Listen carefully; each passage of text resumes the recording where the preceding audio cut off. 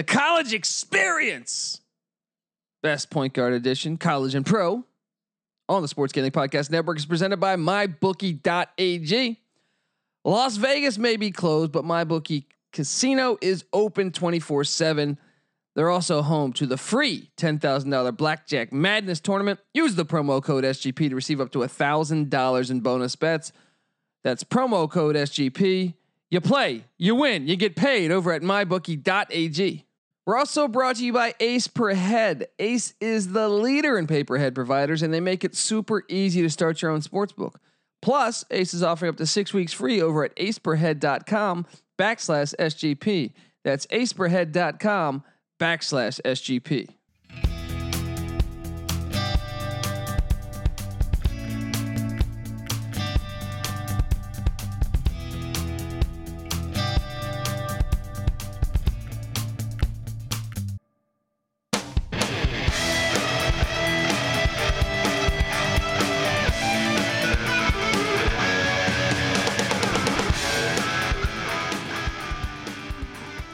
Yes, yes, yes. Woo! Welcome to the college experience.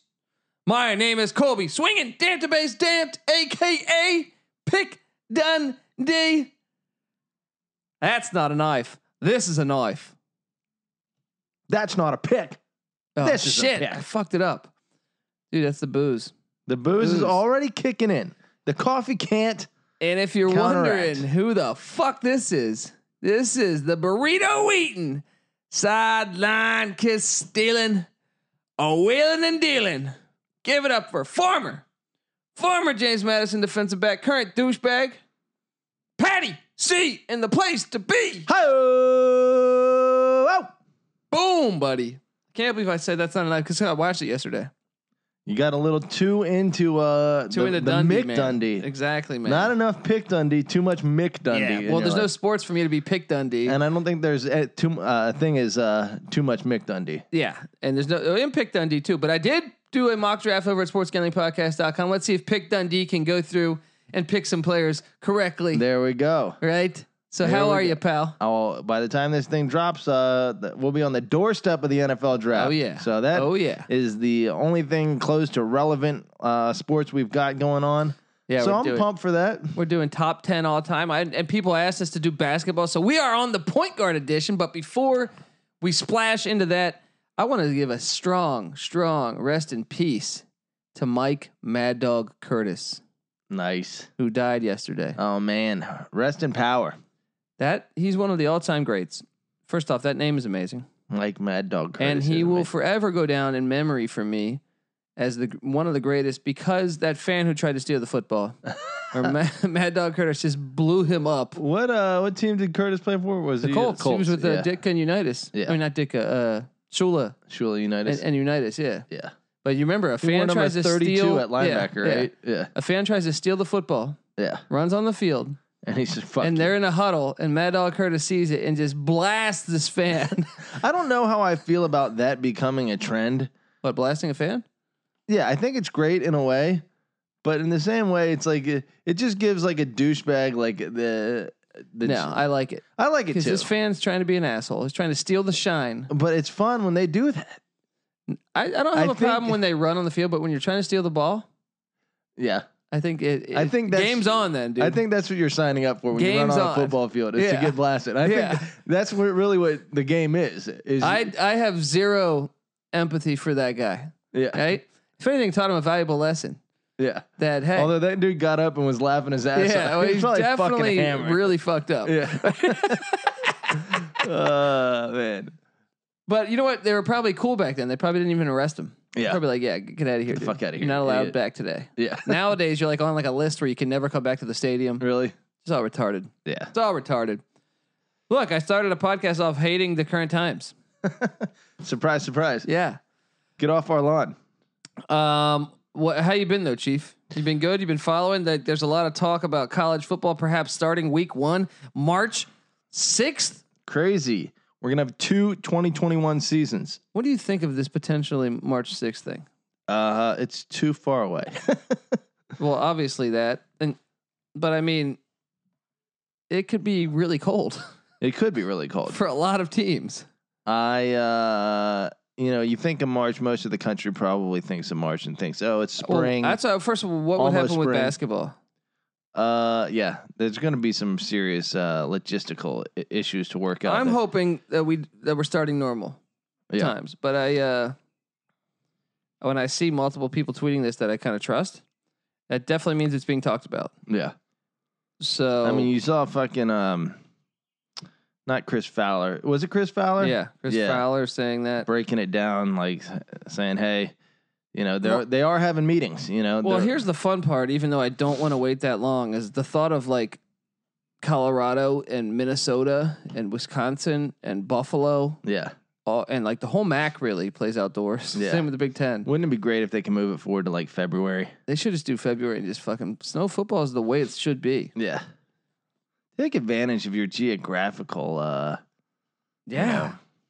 advantage. Yeah, buddy. So I guess it sucks, but it could be cool. Right? It does suck. No matter what, it sucks. Like, here's what really sucks about it is A, we haven't had sports in like a month now. Yeah. Right? B, we're not gonna have sports. Normally, it would be like the span between the NBA finals like ending in June and then just the 2 months waiting for football to start where we're stuck with baseball. That is enough to drive me nuts. Like by the end of 2 months, I'm fucking at wit's end. See, I would even argue that the end of March to me, or April, because the national championship is normally the first week of April. Yeah. After that, well, Colby, look, let me put this on air. I am going against Colby. Always. I'm gonna say, Colby, come back to reality, buddy. Appreciate. Things don't have to be perfect for you to enjoy them. I want spring football. And the fact that this fucking bat-eating fucker in China ruined spring football for me. It does hurt, and it's not coming back. As of today, Oliver Luck suing Vince McMahon. That's not a relationship wrongful you patch termination. up. Yeah. Oh. It's just fucking horrible luck, man. The league was going to make it. Two leagues in a row, back-to-back years, only get halfway through a season. They should have, yeah. Well, XFL was going to make it if the stock market didn't destroy his fucking money. Yeah, brutal. We need something more organic. Yeah, I don't want to watch. Look, I know we're breaking down NBA top 10 point guards and college top 10 point guards, but I really don't care to watch the NBA until the Western Conference. Well, now that they're super teams, so there's no purpose. Well, that makes it a little tough. There's no purpose in watching. Like the Western Conference last year fucking sucked. Watching Denver get all the way to the Western Conference Finals, like you really didn't even have to watch the Western Conference playoffs. You just were waiting for Golden State to get to the finals. Who was the Bucks playing like the first round that I thought was just horrible? There was an East Coast team that I'm like sitting there like, how are they even in the playoffs? Yeah. By the way, I'm without my phone, so my fact check is going to be a little down today. Your computer, my computer. I'm on my phone today. Well, my point is though, is that like I don't really. It's not like back in the day. I would tune in and it's like, wow, we're gonna have a decent first round match. Yeah, I mean, another thing is going to 7 games. Yeah, super teams killed it. Like we were just watching clips of the Nuggets Sonic series back in what was that 94? Yeah. Dude, you had Mutombo, who was an all-star. You had a couple other guys, LaFonso Ellis, Robert Pack. Yeah. Some decent players on the 8 seed Nuggets. Now, obviously, Seattle was the heavy favorite. Yeah. That was a very good and disappointing Seattle team. That Denver team was kind of deep.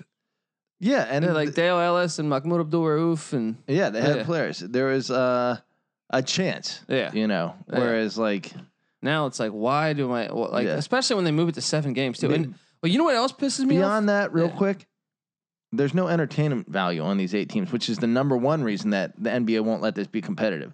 We're gonna go conspiracy theory, but NBA is always pushing their more entertaining product. But I'm more so than any league. I believe that, but but they would also do games back to back. Like, so if you're playing Denver, Seattle, it would be Monday. You knew the games were gonna be Monday and Wednesday. Yeah, and then maybe if maybe skip to Sunday. Yeah, but then you knew that when they're in those towns, Saturday, it's rather. 2 day. It's a 1 day on, 1 day off. Yeah. And now then, for TV rights, like certain teams get like 6 days off, and you're like, what the fuck, man? Yeah. Like I'm trying to watch this, like it's supposed to line up like. So what happened? competitively. Did they start it earlier? Did the NBA start earlier? How did that? No, they would just and I see Because they added. No, it's about money, because what happened is you'd have competing games on at the same time back in the day. Yeah. So you'd have 2 networks playing 2 playoff games at the same time. So why don't they? I mean, it's just to me, it's especially since they added two games. They went from a 5-game first round to a 7-game first round. It seems like if you have to play X amount of games and you only have so many days to play Well, them, also you got to remember these players complain that they were like the back-to-back games are hard. right? But I think the NBA person was like, even though they might have catered to that, I think they looked at it from a marketing standpoint, being like, we can play more games solo, more coverage, more games, more money. Yeah. But Yeah, they do. They definitely. I mean, that's happened so much in college football. Where it's so focused on like one game at a time. This is the only game you're gonna watch. You know, which for a viewer is good in some ways, but at the other ways, it's like fun to be able to flip like the back and early forth. 2000s, I thought they did a great job of Thursday night games. Now they're struggling. You talking about college football? Yeah. Yeah. Now they're Yeah. struggling. I mean, when Virginia Tech like was one of the best teams in the country and like had a Thursday night Yeah. thing going on. But they would play every conference. It would have, I feel like maybe short of the Big Ten, would Yeah. have big Thursday games. Well, I think the teams like have really, from what I've read, like push back on being scheduled on Thursday. Like they'll do anything within their power. Like it's within their conference networks TV deal that they have to play X amount of like Thursday or Friday my games. thing is like, why couldn't you just come out, if you're going to complain about it, do it, align it with all teams that had a bye week before. Yeah. Well, hold on, say that again. Align it so that if you have a bye week, Yeah. okay, obviously week 1 you wouldn't be able to do that, but everyone is playing week 1. Yeah. But people that have a bye week, like I know Boston College a couple years ago didn't play until like week 3. Yeah. Or I think they typically do that. It's not often you see like the super short turnaround. For the, sometimes I feel sometimes, like, yeah. especially the mid majors, get beat up with that. yeah. Yeah. But they used to be big Power 5 games that don't happen anymore. You know what you have to have if you're going to have Thursday night games? You got to have it on campus stadiums. That's why Virginia Tech can have a successful Thursday night thing because like the fans are lit and the stadium's right there in the middle of the fucking campus. Like ECU used to play a lot of Thursday night games. yeah. You have Miami like in what is it? Sun Life Stadium or whatever the fuck it is now. Hard Rock Stadium. No one is traveling to that game. But I feel like West Virginia did Thursday night games. I feel like South Carolina had a lot of Thursday night games. Yeah. Utah had a lot of Thursday night games. Yeah, it was more of like a new fun thing that people were like getting into. Like Oregon State might have got in on that action. Yeah, now it's like everyone like hates doing the Thursday night thing. I mean, especially in the NFL, but even in college, it's not like the cool thing anymore. Before we dive into our top 10 point guards, I wanted to address this because I know I'm right. I went and I looked at first round draft picks. We just did our mock draft episode. Yeah. And first off, we were taken back by like out of the 32 picks in the NFL, I think we counted like 23 coming from about 5 universities. Yeah. This is in the mock draft? Yeah. Yeah. And that was not only our mock drafts. That's like when I'm going and looking at random people's mock drafts. Yeah. A composite, if you will. And there's room. It could get to 25 because when you look at the top 5 first, second round picks. Yeah. Well, that's what I'm saying. When I was looking at, like, I think I was referencing about 6 guys' mock drafts when I was kind of kicking around ideas for my own. And all of them, like, I want to say like 9 LSU players were in either one of the others first round. Yeah. That's so many. Yeah, but I mean, but look, there's been great teams before. I know Ohio State had a great draft. Colorado had a great draft back in the 90s. Mm-hmm. Miami had a great draft. Where I could see that, like maybe not that many that early. Sure, when you're the best team in the country by a stretch. But with me, when you look and see that it's only really 14, I don't ever recall a time covering college football in the NFL that I have seen such a divide between them and the rest. The haves and have-nots. And that's why I look, I know I always say, well, old school is better than whatever, and that seems to be a theme of our show, but I'm just telling you, what made me a fan of college football was the diversity from a national standpoint. Yeah. And right now, I think it's at the worst it's ever been. Like we just talked about Clemson. Who's going to beat Clemson next year? No one. The only chance would be North Carolina. They don't even Notre play. Dame, they could go to in the South Bend and take it out. But that's not in conference. I mean, I think you can, the ACC is tough to, based on how much pro talent they're producing, like, tough to blame the ACC. But I think you brought up a point saying if Auburn was to play that schedule, you think they could go undefeated? Auburn might lose, Auburn would go undefeated if they play Clemson's schedule. The only game they might lose would be Notre Dame. Yeah. And I'd favor Auburn. Yeah. So it makes it really challenging. I mean, anyway, so I went through all drafts from 1990 on. Yeah. Right? And this is where you're going to see the big difference. Okay, obviously, the SEC is just absolutely destroying it the past decade. Right? Really, honestly, like around the past 14 years. Yeah. Right? Well, Alabama winning, 8 or 9 straight of recruiting, finishing number 1. But my angle is it's when they started the SEC network that you really see. Yeah. And you're seeing the revenue, obviously, and also they expanded. So it's weird, like, how that happened. I mean, because there hasn't been, in fact, there's more professional sports in the South now than there were before. Like, the Falcons came out in, like, 66. I can tell you, look, obviously football's played great in Florida and Georgia and stuff, and Texas, but they have to be paying their players. Because judging by this data that I'm looking at, I'm seeing on average, they average 10 players drafted in the first round, which is incredible. Yeah. And if you compare that to the decades before, it's drastically up. The closest one currently to them is the ACC, which is at 5, almost 6 players in the first round, which is still surprising to me that they produce that kind of talent. But it's still a drastic difference. They're almost double. Yeah. Right? SEC has twice as many good players as the ACC. But that's from the 10 for the SEC is really from 2010 to 2020. Yeah. Or to 2019. So you go 10 years further back, the SEC was only doing 7 per first round. Yeah. Right? And this is, once again, it was a lot more even. I look at actually the ACC was producing more pros from 2000 to 2010 than the SEC in the first round. Right. They were doing 8. Yeah. The fact that the ACC was a more talented conference 1 decade ago, based on like players going to the NFL in the first round draft. Yeah. And then 1 decade later, the SEC is twice as talented as they are. Yeah. And really, the Big Ten and the SEC are pretty similar. Yeah, the SEC network is definitely like what you point to there. Well, especially because like you're looking at the data. You look at 2006 is when they really made their jump. Yeah. Well, all these other conferences are finally getting their conference networks. So maybe there will be a little like closing of the gap. But even this, like Pac-12's at 5, Big Ten's at like just shy of 7, which 7 would be. This is back in from 2000 to 2009. Yeah. The SEC was getting 7 first rounders. Yeah. Big Ten was pretty much 7. Yeah. Pac-12 was about 5. And the ACC is at 8. Yeah. But then you go to the 90s, which really was when it won over my heart when I became a passionate college football fan. Yeah. And the best conference was it depends on how you look at it, but because they have more teams, if you break down the average. Yeah, we did a breakdown not only of number of and we're using the current SEC teams. Like A&M wasn't part of the SEC. Well, actually, man, if you look in the 90s, A&M is kind of saving the SEC. Yeah. Even though they weren't even in the SEC. The SEC. We're too lazy to go in and break it down. Well, no, I wanted to look at it accurately like that because look, if why does it matter at the time? That's true. You know what I mean? Like, if the school's got that history, those players are coming from it.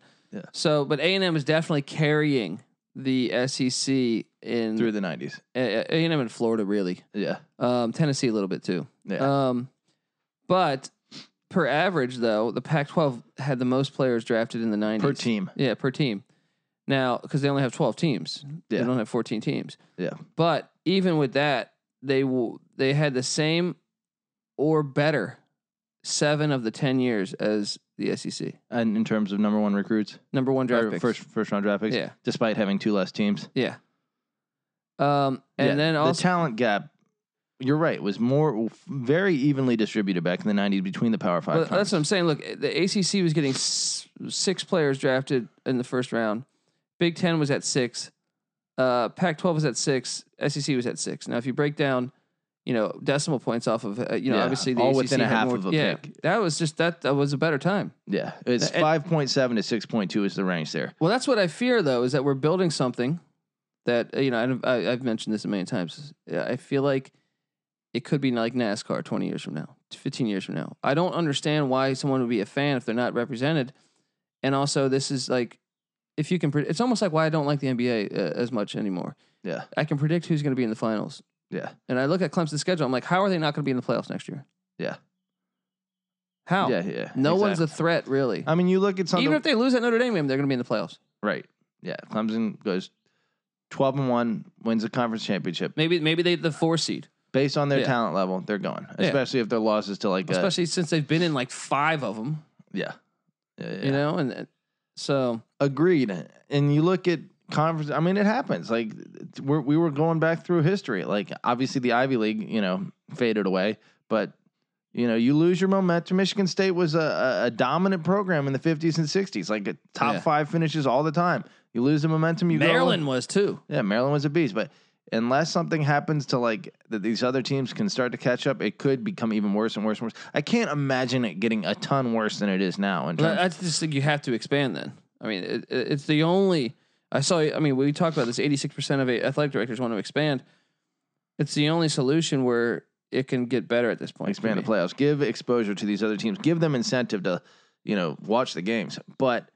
I do think that it'll be interesting to watch how these teams, if they're able to close the financial gap a little bit because of their networks. But even still, the SEC network is just crushing the other networks in terms of revenue. So, but dude, I mean, they're drastically. When you break down the numbers, they're just so much better than everybody with pros right now. Yeah.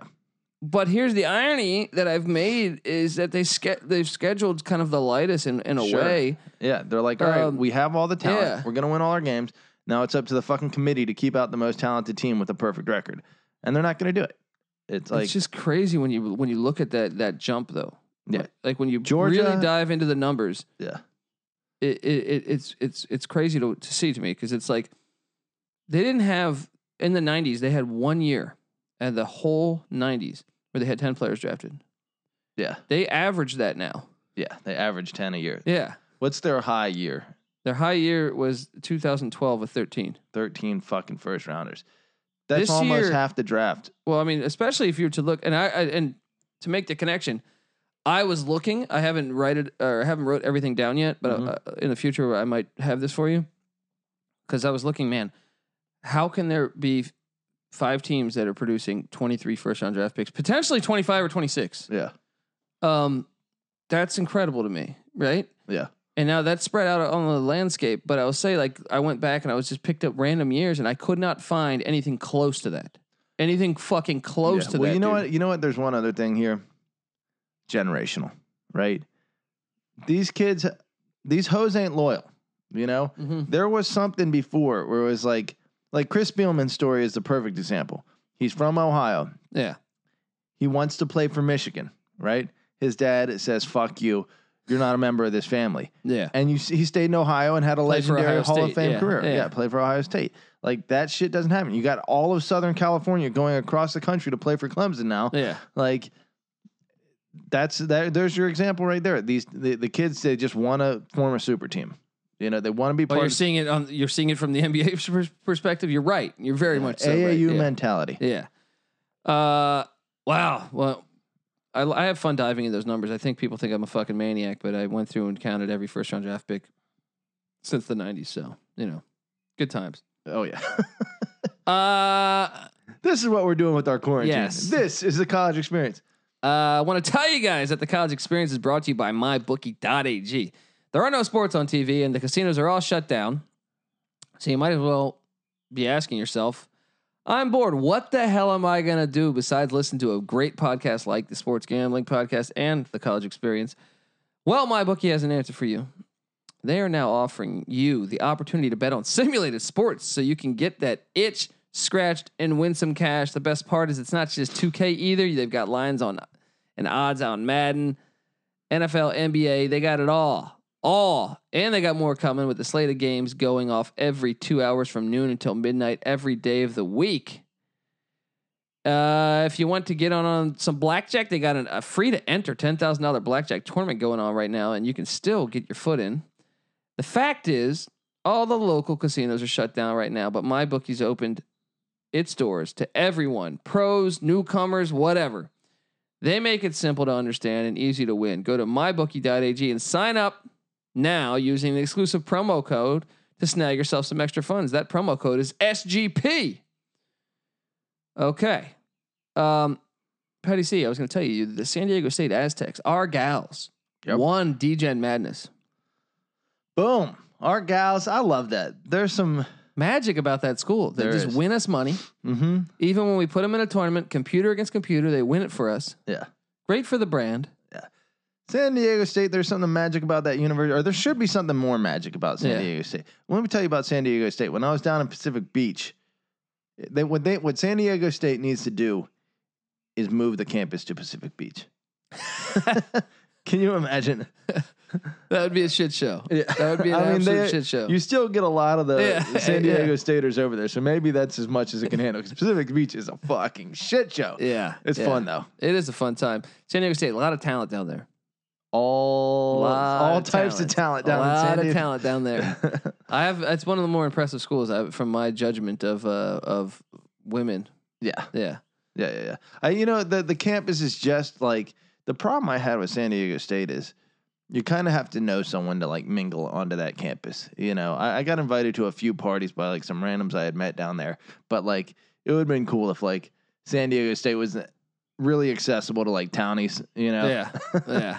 Not so much, but maybe that's what makes it. That was like USC. I always wondered like, what the fuck does USC have? I've never like really, its campus seemed ghetto to me, but I mean, it was a beautiful campus, but like surrounded by the ghetto. But then I stumbled upon their Greek row one night driving for Uber. Yeah.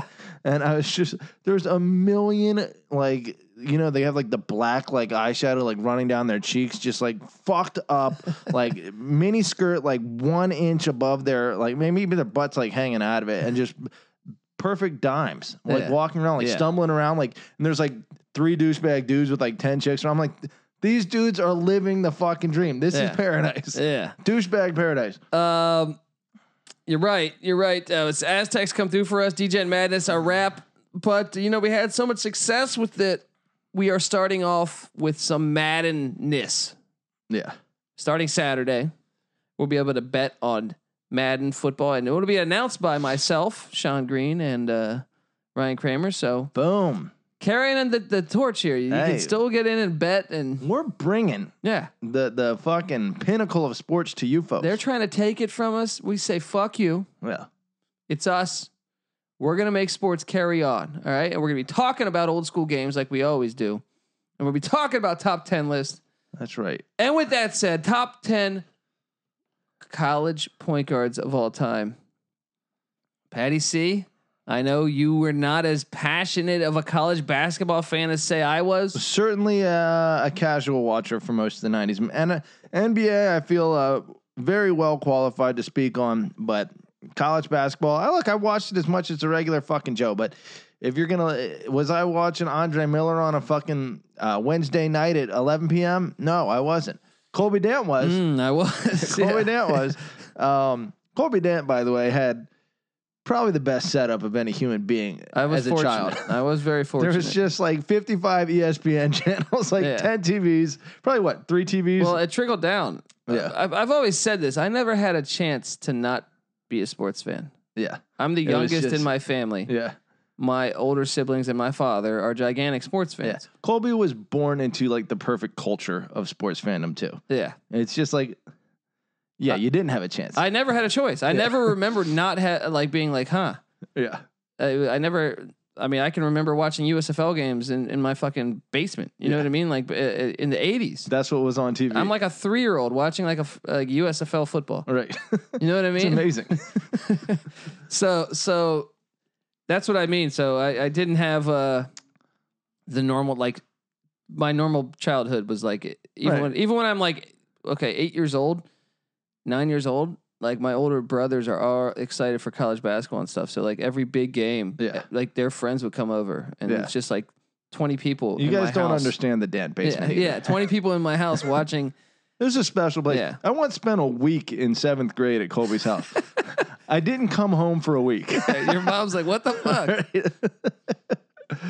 It's fucking But amazing. I mean, like I can remember big games in college basketball at a very, very young age. Us centering around the TV. I can remember the Leitner shot. I was watching that live. You know. In my family room with a bunch of people in my house. And same with like the UNLV Duke games. And, I remember as early as like watching the Fab Five. That was probably like my first like memories of college basketball. It's like, okay, Fab Five. Yeah. And then like Stackhouse and like all those guys like right after that. But as far as getting and like UVA, I was watching like Harold Dean and Junior Bro and all them. But like as far as and a little Maryland. Yeah. Georgetown, Allen Maryland Iverson. had a great program too. By 95, 96, I was aware of what was going on, but I wasn't like I wasn't fully in by by 1990. You know? Yeah. So with that said, our 10th best college point guard that you've seen in your life, not of all time, that you've seen in your life, all time for your life. And you know, my list is based on what I saw. You know, so I didn't see everything. Well, look, I still disqualified. I would probably, because I was so young, like I took Greg Anthony off the board. I took Bobby Hurley off the board. I took Kenny Anderson off the board. I kept Hurley on. You kept Hurley on? Yeah. Okay. But Kenny Anderson, even though like I was aware of his cultural impact at the time, I heard his name a lot. And then you look back at his stats, he certainly deserves to be on there. I didn't see him myself. So, I mean, look, I definitely remember seeing multiple games. Yeah. But I don't think I was educated enough to gauge his impact. Yeah. Kenny Anderson did put up 25 points per game in college he was as filthy. a point guard. I mean, he was filthy. Absurd. Yeah. He probably should be on the list, but again, our age doesn't allow him to qualify. So give me your number 10 point guard. Number 10 I saw is Andre Miller. He was a fucking beast, bro. Yeah. Great stats, great leader of a team. This list is going to be a little different than yours, I'm pretty sure. Utah went to the Final Four with him. He did. 15.8 points, 5.6 assists, 2.5 steals.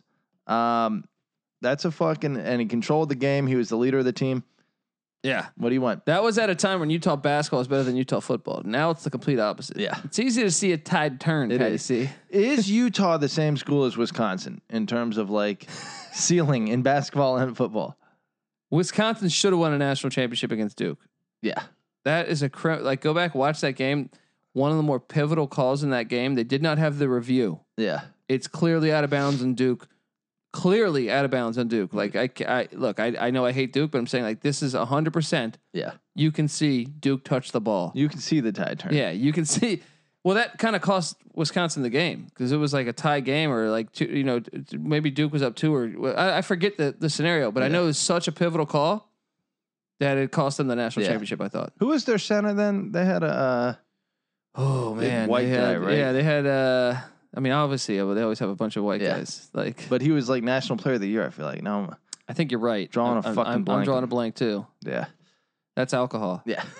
Blame it on the But yes, Andre Miller. I can remember Rick Majerus was their coach. Yeah. They were good. Keith Van Horn. Interesting. Michael Doliak. That was a squad. Yeah. That was a squad. They had dude, that was a fun team. That was a fun team. You know what? I'd like to see Kristoviak bring Utah back. Yeah. I enjoy them for what they are. Yeah, they're kind of a cool program. They are Wisconsin. Yeah, exactly. So who would you compare? Give me some more comparisons on that. Who's USC? USC like is Miami. Yeah, probably Miami. Except they're like private and rich. Like USC's a lot like Notre Dame, but like flashier. So Michigan, Notre Dame, Miami, like all in that kind of vibe. What about Virginia Tech? Shitty basketball. Virginia Tech is like just a little bit more like flash than Pitt, you know? They still have that hard work thing, but Pitt's had way more success in basketball. Oh, basketball wise. No, but I'm saying in general. But if you look at basketball and football. Yeah. Oh, but Pitt, VT's been way more success of late. Yeah. Pitt was nasty. That's one thing I was going back, man, and Pitt was just nasty in the 80s and the 70s. Yeah. Why can they not get back to that level? I don't understand. Put a fence around Pittsburgh. You're right. Joe Paterno kind of fucking put an end to their throne. Yeah. Well, my number 10 point guard is a guy that I think you might be able to argue might be deserved to be higher, but a lot of it had to do that the games they were regional. But I can tell you in the tournament when I saw him, he was fucking amazing. And it's Jason Kidd from Cal. I remember him and Lamond Murray upset Duke and Grant Hill. Didn't make my list. Well, this is the hard part, is because I can only recall the tournament. Yeah. I can't recall regular season games much because Cal was not on like a Saturday afternoon in the big game. Now, Cal was ranked and everything, but they would put the regional game on. Back then, you didn't have as many outlets to be able to watch Cal. Like Jason Kidd probably should be higher in my list. Yeah. Because I was impressed. I mean, he killed it in the tournament, bro. Right? But since I didn't get to tune into them week in, week out, game in, game out, whatever you want to say, I can't put him higher because I don't really recall. I remember the tournament. I don't remember that much in the regular season. Dude, Jason Kidd's stats, very impressive. Over a 2-year period, 14.9, so 15 points. Yeah. 8.4 assists, 3.5 steals. Yeah, he was 6 rebounds. Yeah. Yeah, Jason Kidd. That's a fucking dominator. Jason Kidd doing it on those teams, man. He should probably be higher. I'm going to be the first to tell you, like, he should probably be like 2 or 3. But since I didn't see a big enough sample size. Yeah. Dude, his senior year, or his sophomore year, I guess, because he's only there for 2 years, 16.7 points, 9.1 assists. Yeah. 6.9 rebounds. No, he should probably be like 1 or 2 or 3. Higher. Yeah, that's one where. But I'm being honest, for like I didn't see that many like Pac-10 games back then. We didn't have it as good as you kids out there. Yeah. So, hit me with your number 9. My number 9 is a guy from Carolina. Played ball pretty recently. Has done about Ed Cota. No. Oh. Who? Some guy. I mean, Ed Cota was great, but I feel like Ed Cota was a little bit, just a system guy, riding the coattails of a talented Jeff McGinnis. He could score. He was a point guard, but he was not like a. Yeah. He was not. He was kind of a shoot first point guard to me. McGinnis. Yeah. Yeah. What year was he? He was like late 90s or. Yeah, if I had to guess, or 2000s. They had Ronald Curry. Remember him? Oh yeah. Oh, I remember Ronald Curry.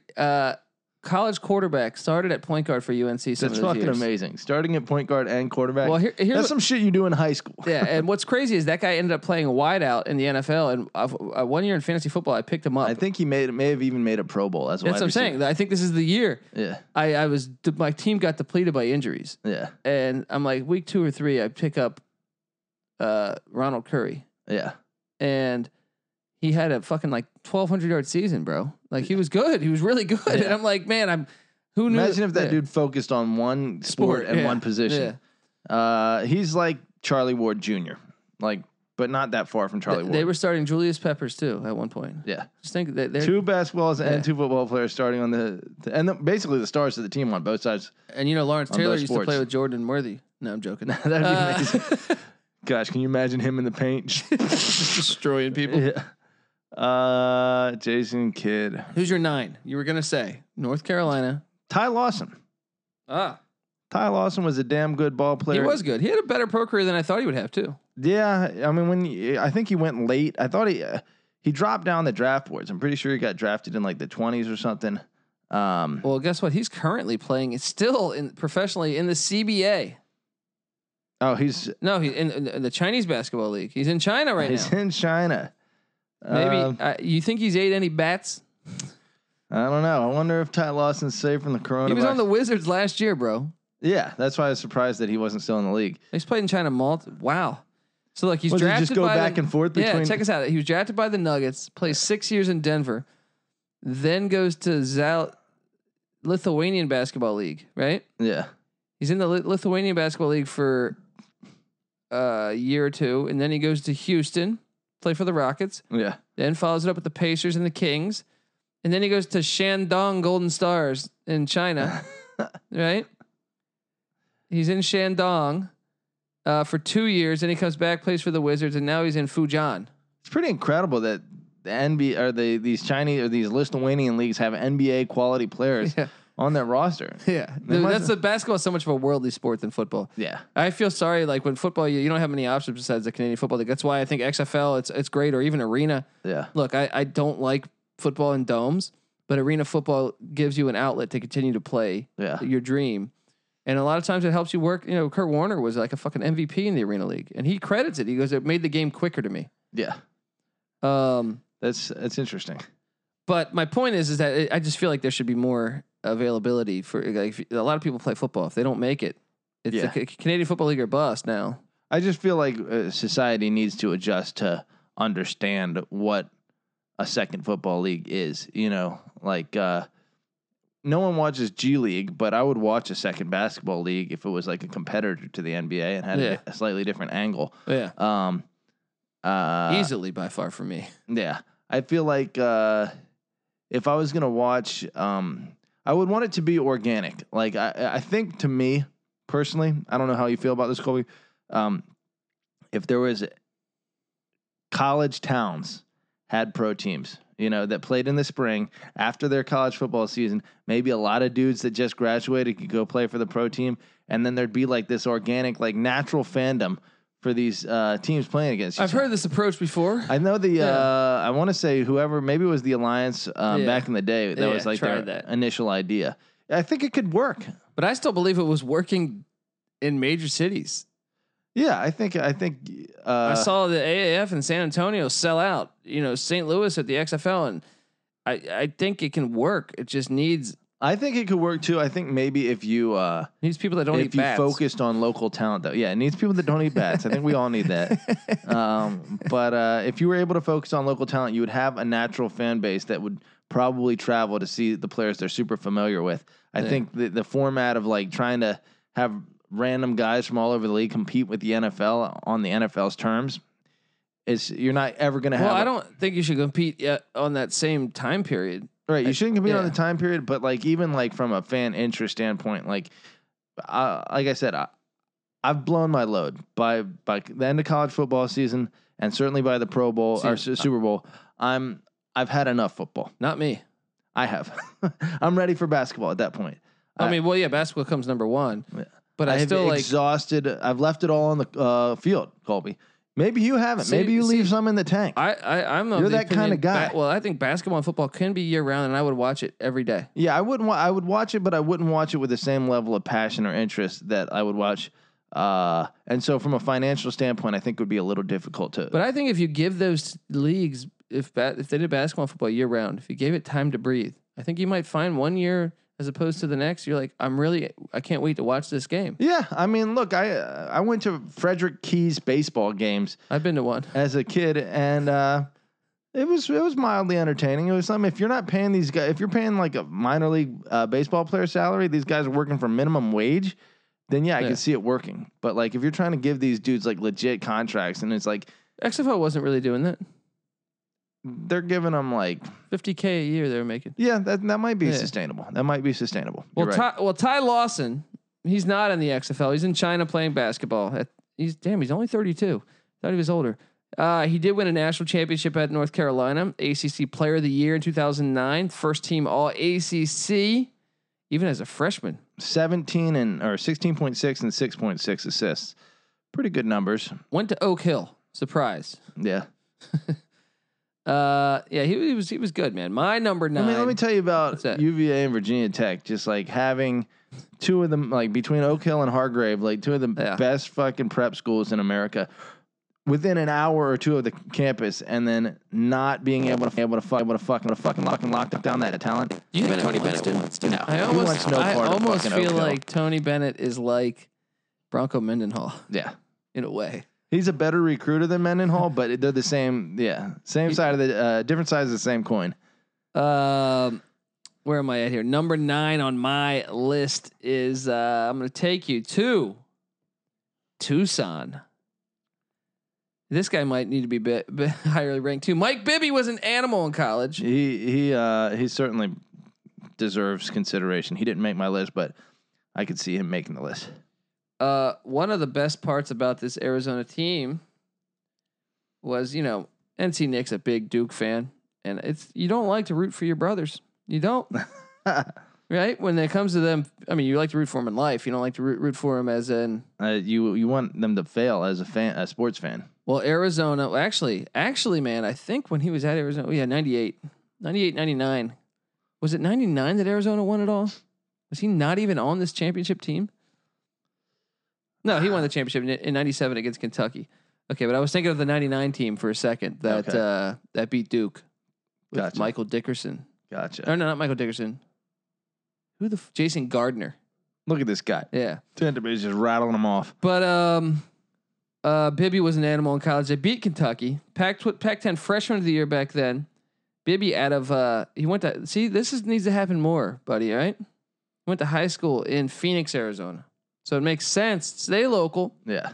Beat everybody that's your rivals. And boom. You know, with the point guard, it's a little tough because, in some ways it's easier because you're able to use statistics. Like, the point guard position is played a certain way by and large. Like, there are, guys like John Wall that are just athletic freaks, but a Mike Miller, a Mike Bibby, or an Andre Miller. I was like, Mike Miller was not a point guard. Okay. Andre Miller, Mike Bibby. A lot of these guys kind of just like are the Chris Paul prototype, John Stockton prototype. They get in there, jump step into the lane, either shoot or fucking dish. Like, have you seen a photo of Mike Bibby recently? No. Google. He's ripped now. He's Is doing. he? He's Oh, got that's to right. be He got roiding. jacked. He's got to be roiding. That's right. I did. I also was reading online blog about or Reddit about biggest douchebags, and his name made the list. Hey. Apparently, he was in some dude who was posting was like, this dude. I was like standing with my girl, and Mike's Bibby starts like rapping at her like while I'm standing there. His dad was a big time coach, but a college basketball coach. He was USC's old coach. Yeah. 17.2 and 5.7 assists, 2.4 steals. That's good numbers. 17 points per game. That's your first option in college. This is interesting because Bibby, after he came out early to go to the NBA. So after he gets done with his NBA, he then graduates from UNLV. Interesting. Stay in Southwestern. He still had 2 years of eligibility. Come on, man. I don't think that's how it works. Bibby was a baller though, man. In college, I was always like, man, fuck. They had him and Miles Simon. Yeah. Backcourt was filthy. Give me your number 8 college basketball point guard of all time. All right. You folks that are going to view this through his professional lens are going to probably be a little upset that he's as low as he is. But Steph Curry. Talk about a fucking scoring machine. What he did at Georgetown that year in the tournament. Jeez. Man. I mean, he probably should be higher. His 3-year scoring average, 25.3 points per game. As a senior, 28.6 with 5.6 assists and 2.5 steals. That's a fucking machine. And yeah, he took a Davidson team that, otherwise hasn't had tons of success. And NC Nick saw them live. So he went down to Charlotte to catch them live because they were kind of balling. He put Davidson on the map, and now Davidson moved up to the A10. Yeah. Made the tournament a bunch of times since. And Seth Greenberg, passed on. He didn't even listen to Del Curry and look at the tapes. Yeah, that's how you get fired. Yeah. But I do like this. Steph Curry went to high school in Charlotte. Goes to Davidson right there in Charlotte. Yeah. I like some hometown. And I like that he kind of wants to go back to. He's considered like once his time with the Golden State's up, going to Charlotte. That would be fucking awesome if he took the Hornets to a championship. That's a story I could get behind. Look, I'm done with the. I'm done with storylines, right? But yeah, you're done with the Hornets. I don't know. I mean, I guess. Larry Johnson burned him 30 years ago, and I want that pilot. We all want that pilot. That was in Charlotte. That was your number 8, though, right? Well, guess what? My number. Well, I have Steph Curry a little bit higher. Okay. My number 8 is Darren Williams. He almost made my list. From Illinois. Yeah. And granted, I think they might have had one of the biggest chokes. Weren't they up by like 20 in the national championship against? I believe was it his. He also team? made the douchebag list that I was looking at. Really? So I'm going to. By the way, from Parkersburg, West Virginia. So he does not go to be a Mountaineer, and he goes to the Illini. I can't really blame him. Great assist stats, 6.8 his senior year or his junior year, I guess, before he came out. Bill Self definitely gave him a bag of cash, I would assume. He seems like the type of dude that would take it. Don't call him Duran. I think that's what it was most posted in that Reddit. Someone had called him Duran. He's screaming, "It's fucking Darren," and walks off. I think he started 30 of 32 games in his college career. I mean, come on. I'm sorry, a Big Ten play. They obviously played, translated into the pros well. This is the game. They lost to North Carolina in the national championship.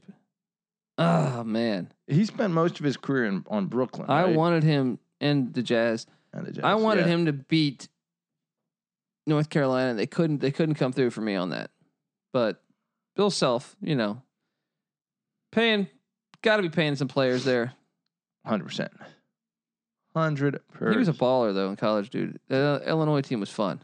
I wanted them to win it all. Darren Williams, 2-time All Big Ten. Consensus All-American. This is the game I'm talking about. Illinois' road to the Final Four was marked by a comeback win over Arizona. Oh, man, that game was wild. Arizona was destroying them. And Illinois comes all the way back. All the way back and pulls off the upset. I got Darren Williams there. By the way, Darren Williams also he went to Utah for 6 years. Yeah. Then he was in Brooklyn for 5. Then he spent a year in Istanbul in Turkey playing basketball, and then came back and played 3 years for the Dallas Mavericks, and then one with the Cleveland Cavaliers. Can you imagine going? I don't know if Istanbul is war torn. I just imagine that whole section of the country or the world. I think it was at one point. I don't think it is currently. Yeah, it's probably all nice as shit. Yeah. But just going from, I guess Brooklyn's no better. I believe they have some of the oldest mosques. Salt Lake City, though, pretty damn nice. Istanbul, you would imagine. Yeah, Constantinople. They might be giants. Anyone? Come on. Boom. Give me your number 7 point guard.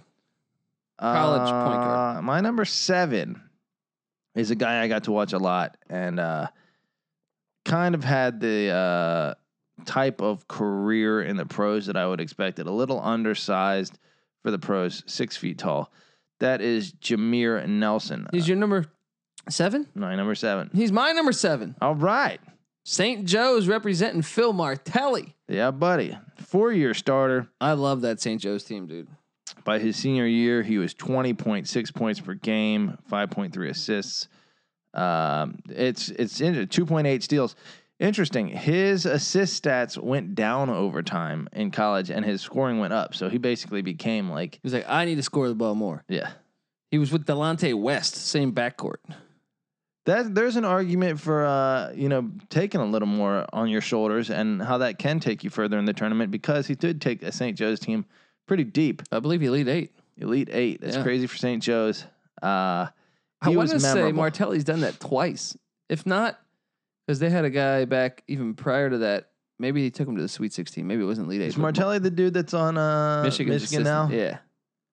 Hell of a good coach. Should have never got fired at St. Joe's. You're bastard. It's like firing Bill Snyder. Yeah. You don't do that. Yeah. You don't do that. So yeah, he's my number 7 too. So hit me with number 6. Have a little respect. Here, you're gonna laugh at this one, okay? Oh God, here comes this is where some Virginia point guard. No. Although Harold Dean has a special place in my heart. He was a baller. He was. I'll co-sign that one. Yeah, buddy. I was a Dean fan. Let me throw in another one. Harold Dean, fantastic handles. One of these dudes that would just cross you up for no reason. But also just fundamentally sound, just damn good basketball player. I'm going to bring you all the way back to the Metro Athletic Conference. Played with Clarence Weatherspoon at Southern Miss. Can you name the player? If you name this, I'll give you... Played with Weatherspoon at Southern Miss. A hand job under the table while we do this. Well, now I don't want to name it. I'm going to be like, Dr. J. Southern Miss point guard. Played in the NBA? No. White dude. You'll never get it in a million years. Hit me. He just stood out. Dallas Dale. Dallas Dale. Love that remember? Name. Sounds like a porn name. Yeah, right? Exactly. We just remember him back in the day. That was one of my first college basketball memories. And we just loved him because he would dribble between his legs. Every time he dribbled the ball, it would never not be between his legs. There's something cool about, I like it when Southern Miss is good at basketball. He was like Jason Williams a little bit. White chocolate. Dallas Dale was. I like it when Southern Miss is good at football and basketball. Yeah. I like it when they're competitive. I think they're kind of a cool program. Yeah. You know? Yeah, they are. black and yellow. Yeah. There's some swag They there. had some football teams back in the day with Jeff Bauer, who by the way, they fired him. 17 out of 18 years, he went to a bowl game, and they fired him. And he was alumni. He went there. So disgusting. And it's like UVA firing George Welsh. But even worse is it wasn't even the 18th season that they didn't make the bowl. It was like his third year. So he had made he was on like a 15-year bowl streak. They had gone to a bowl. Yeah. And they're like, you're not taking us to a national championship. He's had them ranked multiple years. They've won at Bama, at Nebraska in the 90s. They're like, get the fuck out of here, dude. Fucking still the We're greatest Southern Miss. tragedy ever, man. I was like, what do you think you're doing? And ever since then, even though they've had some winning seasons, they've never been as good as a football team as he had them fucking rolling. Yeah, they haven't been. Yeah, they were like almost App State level. Yeah. And basketball, they had some good when they had Weatherspoon, and then even one of the best moves they did was they hired Larry Astoria, the coach from Iowa State. They got caught in like bonging a beer with a blunt. Remember, he's like, there was a photo with him and like kissing like a fucking 18-year-old girl, and he's like 40. Living the dream, living the college experience. I mean, Astoria is a true dirtbag, I'm sure. Yeah. But hey, I'm not gonna sit there and blast the guy, buddy. But Southern Miss had him, and he took him back to the tournament. I like when Southern Miss is really like relevant. They're a fun school. Yeah. Very, very fun school. Yeah. Nice little surprise there. I did not see that one coming. You like that? All right. Let me hit you with my number 6. Yeah. Chris Paul. Okay. He is on where? Let me see. Did he make my college list? Yeah, he's higher on my list. Okay, and that's fair. He was standout. You knew when you were watching him that he was going to be a damn good pro. He was an all-star. Once again, kind of one of the things that I would prefer in college basketball is I would like to see Wake get back to those years with Odom or Skip Processor or whatever processor. My neural net processor is a learning computer.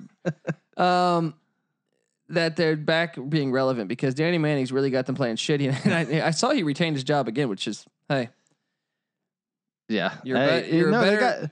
They got better at the end of the year, though. They were competitive, man. Actually, if you really look at it like that, they lost a lot of close games. Yeah. At the beginning of the season, they lost to somebody horrible, like Campbell or something earlier in the year. I'm like, oh my God. Like, get him out of here. Yeah. But he turned it around. But they got to make I'd say you got to make the tournament or bust this next year. He's like year 6. Yeah. I don't think he's made the tournament once. Yeah. At Wake, between Duncan and then what 97 was when but he even when they came had out. Rodney Rogers, they had Chris Paul. They kept a decent program. Yeah, Chris Paul only 2 years, which is reasonable. Yeah, because he cashed in. Yeah. Okay, well, my number 6 is Andre Miller. Nice. So we already talked about him. He was a stud. Utah. I'd love to see Utah back. I'd love to see Wake back. I'd love to see Southern Miss. I guess I have a common thing. I'd like to see everyone back. I want everyone to be good, essentially. Every school in the nation. Yeah. There you go. No, I don't. I'd every love to powerhouse see, to fall. Yeah. Every underdog to rise. Common theme here. I appreciated when Wake was relevant. Yeah. I don't want them to win a national championship. The ACC was more fun when they were. Yeah. Randolph Childress, by the way. How do I mention Wake basketball without Randolph Childress? One of the greatest. Actually, he was a point. Yeah. How did I forget him when I was making this list? Maybe he's gonna be. I think I just found my number 1. I think I just found my number 1. You just adjusted your whole list. Yeah. Let me. Will we get to Randolph Childress later? Then yes, we will. How did I fucking miss that? 91 and 95. He played. Let me see. He was an animal, man. He was a true animal. Like that dude would make clutch shots. Yeah, he was a scorer too, man. 3 years at over 19 points per game, as a scorer. How did I forget him when making this list? Certainly a shoot first guy at the point guard position. I actually remember enough of him that he probably should be on the list. Graduated 95 after a 4-year stellar career. He was a thorn in North Carolina and Duke's side. Yeah. Every time they would play, they'd be like, this motherfucker would go off. Like, kind of reminds me of like Reggie Miller of college. Yeah. Just huge shots all the time, dude. Yeah. And you're like, who is this guy? You're like, this guy's playing against some of the best players and that go on to have great NBA careers, and he's killing them. If possible, I don't know. Duke's kept it up, but North Carolina certainly was a juggernaut that they aren't anymore quite at that time. Okay, so I just deleted a guy. You're never gonna know him. Okay. So give me Give me your what Did you do your number 6? Andre Miller. Andre Miller. Yeah. Okay. My number 5. Guy from you want to talk about a clutch shooter and one of the nastiest game-winning highlights ever. Connecticut. They're gonna go Bryce Drew on me. Kemba Walker. Oh, that's a great answer. Yeah. Didn't make my top 10, Yeah. but you might have a good argument there that he should be. He was nasty. He's nasty in the pros, and he's a nasty player overall. He is. Dude, his junior year stat line: 23.5 points, 5.4 rebounds, 4.5 assists. That's a fucking. That's an all tournament guy. And he grew up in the Bronx, not that far. I can't be too pissed at him, even though it would be great to see him at St. John's. But hey, I mean, let's be honest. Connecticut's pretty close. New Haven's really close. Yeah. NCAA champion Kemba Walker. What was it? What is it in the Elite Eight or the Final Four that he hit the? He like iced someone on a crossover and like made him almost fall over, and then drains the game winner from just inside the 3-point line. Oh, I think it was Big East championship. Oh, it's Big East. Yeah. Okay. Andre Miller, though, I had to mention that Andre Miller out of LA did not go. I'm assuming UCLA didn't offer him, because why would you choose Utah over UCLA in 1995? UCLA is fresh off a national championship, so I can't blame him. I can't blame. No, I'm saying maybe Andre Miller, maybe UCLA didn't want it, maybe because they had Edney and they're thinking, hey, we don't need a point. Yeah, but still USC for Andre Miller. How are you out of LA and you end up at Utah? Yeah, it's not that big of a jump, but I'm saying, come on, buddy. Still. Where did Paul Pierce? I guess he went to Kansas, but well, he got a bag of cash. That's a guarantee. Yeah, that is definitely. I don't think Andre Miller got a bag of cash to go into Utah. Yeah, probably not. They weren't even in the Pac-12 then. Yeah, I don't think they have those resources. Yeah, I don't think so either. But hey, stranger things have happened. My number 5 point guard, right? Because wait, you just did 5 or 6? I did. That was my number 5. So my number 5 is Steph Curry. Yep. I mean, Steph Curry was hitting threes from like half. Remember Georgetown with Hibbert? They were supposed to be like, yeah. Curry's just making shit from like half court. And you're like, what the hell am I watching here? Yeah, I think Curry really like was able to slide to the number 6 pick in the draft, based on the fact that he looked like a 6-year-old still when he was coming out. That's true. And people were just wondering, all right, is this guy just like a weird like scoring like anomaly, or I think people were thinking like, oh, it's Sean Respert 2.0, right? You know, yeah, it's not. But the NBA had changed. It's not going to translate into the pros. So, what's it called? Yeah, he did. He obviously translated. How about New York? Seeing him at number 7, and then just Golden State snagging him right under their nose. Just missed him, dude. Well, that's the thing. I was going back doing those NFL drafts. Yeah, looking at the players. Oh man.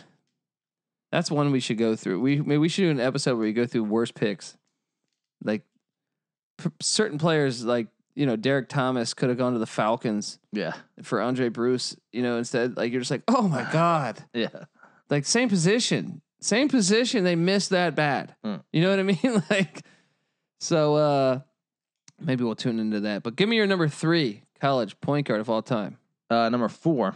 Oh yeah. Jesus. Number 4. My number 4 college point guard of all time is a dude that probably, you know, I don't think a lot of people are going to give him the credit that I give him, but he had a great career, 3-time All Pac-12, NCAA champion, obviously, and NCAA championship, centerpiece of some great teams. I think they lose the championship the following year. Tyus Edney. Oh yeah, he was a baller though. Yeah. That for me, one of the first things I think of when I think of March Madness. Yeah. Is the Missouri game. He goes coast to coast, game winner. And he was not like, I even heard them talk about this. I think I've heard their coach talk about this. Is like the O'Bannon brothers were the scorers, and even Toby Bailey, who might have just been a freshman that year, were more so the scorers. So they weren't expecting Edney to take the final shot. Yeah. Edney was kind of a pass first point guard. Yeah. And he just went coast to coast. assists per game. Yeah. Edney was a ball player, though, man. Yeah. Had a decent NBA career, too. Better than I thought, I think. Stuck around a little Tyus longer, right? Edney, 5'10", 152. Yeah. Jeez. That's a child. He was gritty, though, man. Yeah. He could play. Yeah. My number 4 is Chris Paul, which means I have 2 Wake Forest point guards in my top 5. Boom. Chris Paul, yeah. Look, there was no denying his skills. Like, You can't have just taken out your number 1, I had to. but you got to put him in. No. I took out my number 5. Okay, well, put your number 5 in too. My number 5 was Derrick Rose. Okay, He's like, but I think he played so short of a career. at Memphis, Yeah, like Childress played. that's like John Wall to me. It's like Yeah. you saw him, you're like, okay, I see what he's doing, but not enough time. So I put Rose now at 11. There you go. There's that small of a gap between 5 and 11. There's Colby logic. Yeah. Someone else is better, so he's going to drop from 5 to 11. What an idiot! Well, I'm just saying, like 5 and 11, really, like you cannot tell me I'm wrong or right. Sure. I mean, the college game is there's so many point guards. Well, I can tell you that my number 1 that I thought of when we were doing this thing, Yeah. I'm saying just a second ago, Yeah. he was much better than Derrick Rose in college. Yeah. And that's Randolph Childress. Yeah. Right? Yeah, I agree. I would be curious. Let's out of courtesy to Derrick Rose, because he didn't make my list. I'm gonna see if I can pull him up. I mean, I and here's another thing: is if you're drafting for a team, obviously I would take Derrick Rose over Randolph Childress, and that after viewing them in college. But I'm just saying, Childress was like a fucking just a tournament hero, like just a guy. I mean, he had a 4-year career. Derrick Rose had a 1-year career. Derrick Rose, really, like not even statistically that impressive. 14.9 points. You know who almost made my list too, and I kicked off last second. 4.7 assists. Was Travis Best of Georgia Tech. Yeah, Travis Best. Georgia Tech, another team that used to be a little better than they are. Yeah, I mean they played in the tournament in 2000, the championship in 2002, I think it was 3. Yeah. But especially go back in the 90s when they had Bobby Crimmins, man, they were nasty teams. Yeah, Nasty teams. Yep. Okay, so my number. Did you give me your number 4? My number 4 was Chris Paul. Chris Paul. There you go. All right, now we enter the elite. My number 3, college point guard of all time, Bobby Hurley. See, if I didn't put him on my list because I thought Too early. too early. Yeah. But I understand the reasoning. Yeah. My number 3 is Mateen Cleaves. I hated him as a player. Okay, and he's my number 2. So, but he was very, very good and very efficient and the perfect style of point guard. Yeah. For Izzo. Mateen Cleaves, what did they call them? The Flintstones? Yeah. All from Flint, Michigan. I didn't hate him either. Like I shouldn't say that I hated him because I don't care. I don't have anything against Michigan State basketball. There was something bothering about that Michigan State team. I just thought like Mateen Cleaves, like it was annoying that like to me he could not make wide open threes sometimes. You're just like, gosh, but he was such a good defender and he was a pass first point guard. Yeah. He was really good. Only a 31% 3-point shooter. His junior year, 29%. That's what I'm saying. I remember him being like, it bothers me always when I see like a wide open jump shot and it looks so bad. Yeah. And I'm like, how can you be playing this sport? Xavier Simpson level. This year. Yeah. I'm just sitting there like, how do you get this far? Yeah. Being that bad. But Mateen Cleaves was a little meatball. He was a fucking champion, bro. Take it to the great rim. Defender too. Yeah. 6.6 assists over a 4-year period. That's a true fucking point guard. That's racking it up. Yeah, he was perfect for that system. Great college point guard. I got Mateen Cleaves at 3. You got Hurley. Hurley was the man. Hurley, 2-time national champion. I'm still mad that they fouled out Greg Anthony. that was a charge. You know, some shit it's amazing. Like going back and having this time during the quarantine to like review some stuff. Like, I think a lot of the Jordan hate that is coming out is because that New York Knicks, like, it sticks in my craw so bad. That's the best team in sports history to never win a championship.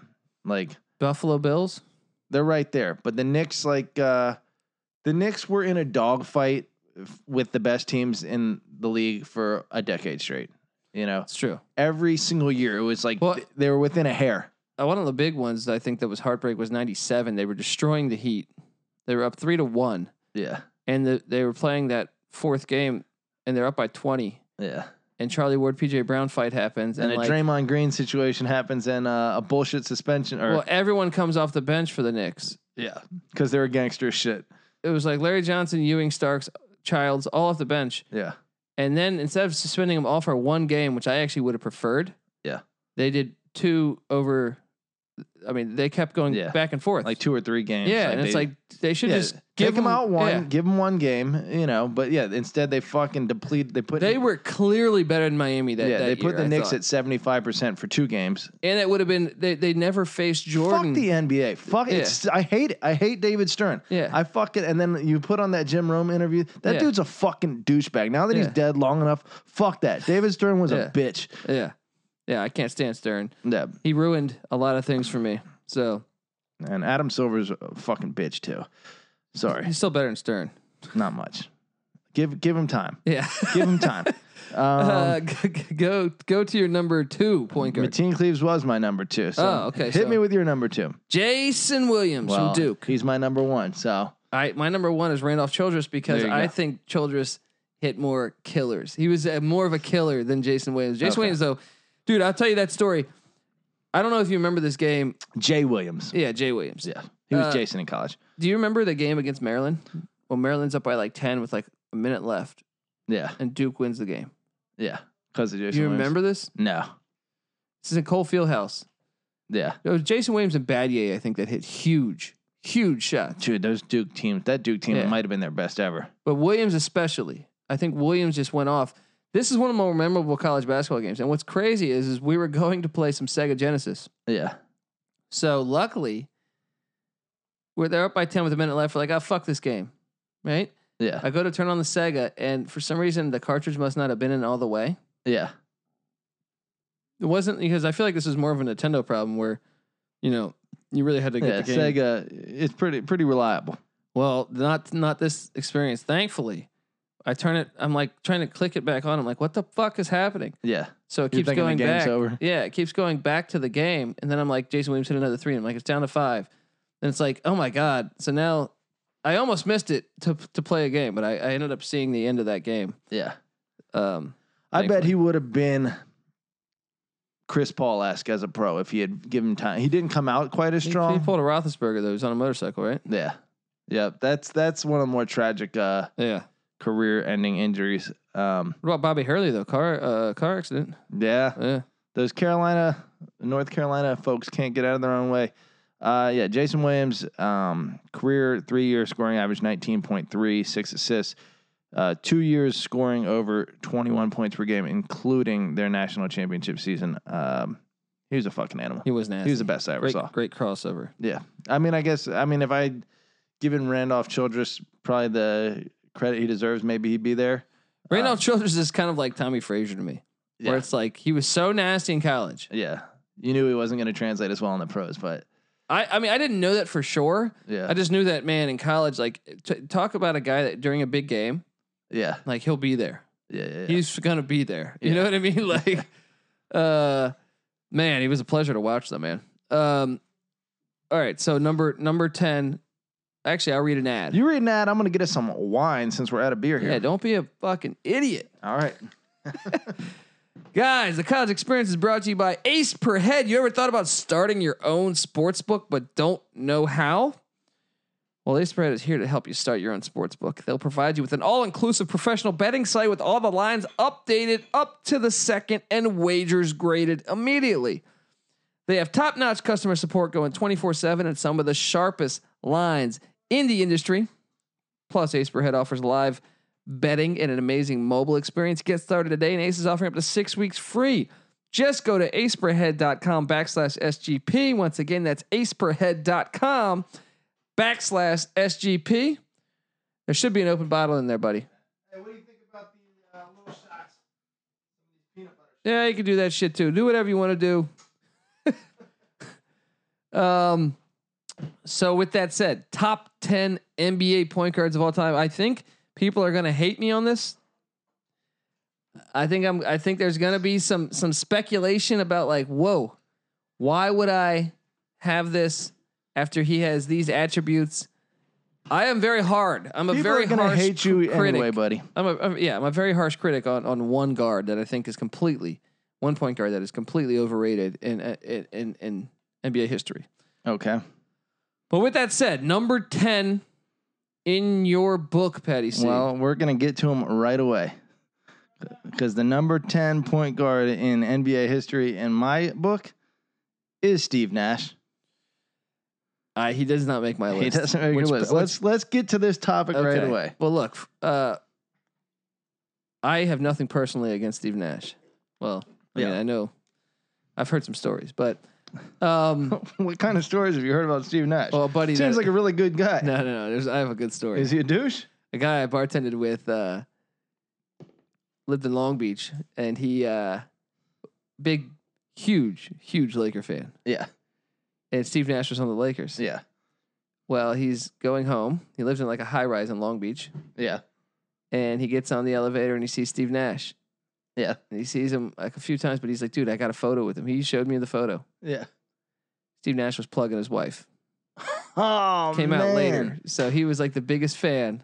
And then Steve Nash. And then he finds out that Steve Nash is the guy. There's a reason why he keeps seeing him in the elevator. Oh, brutal. Yeah.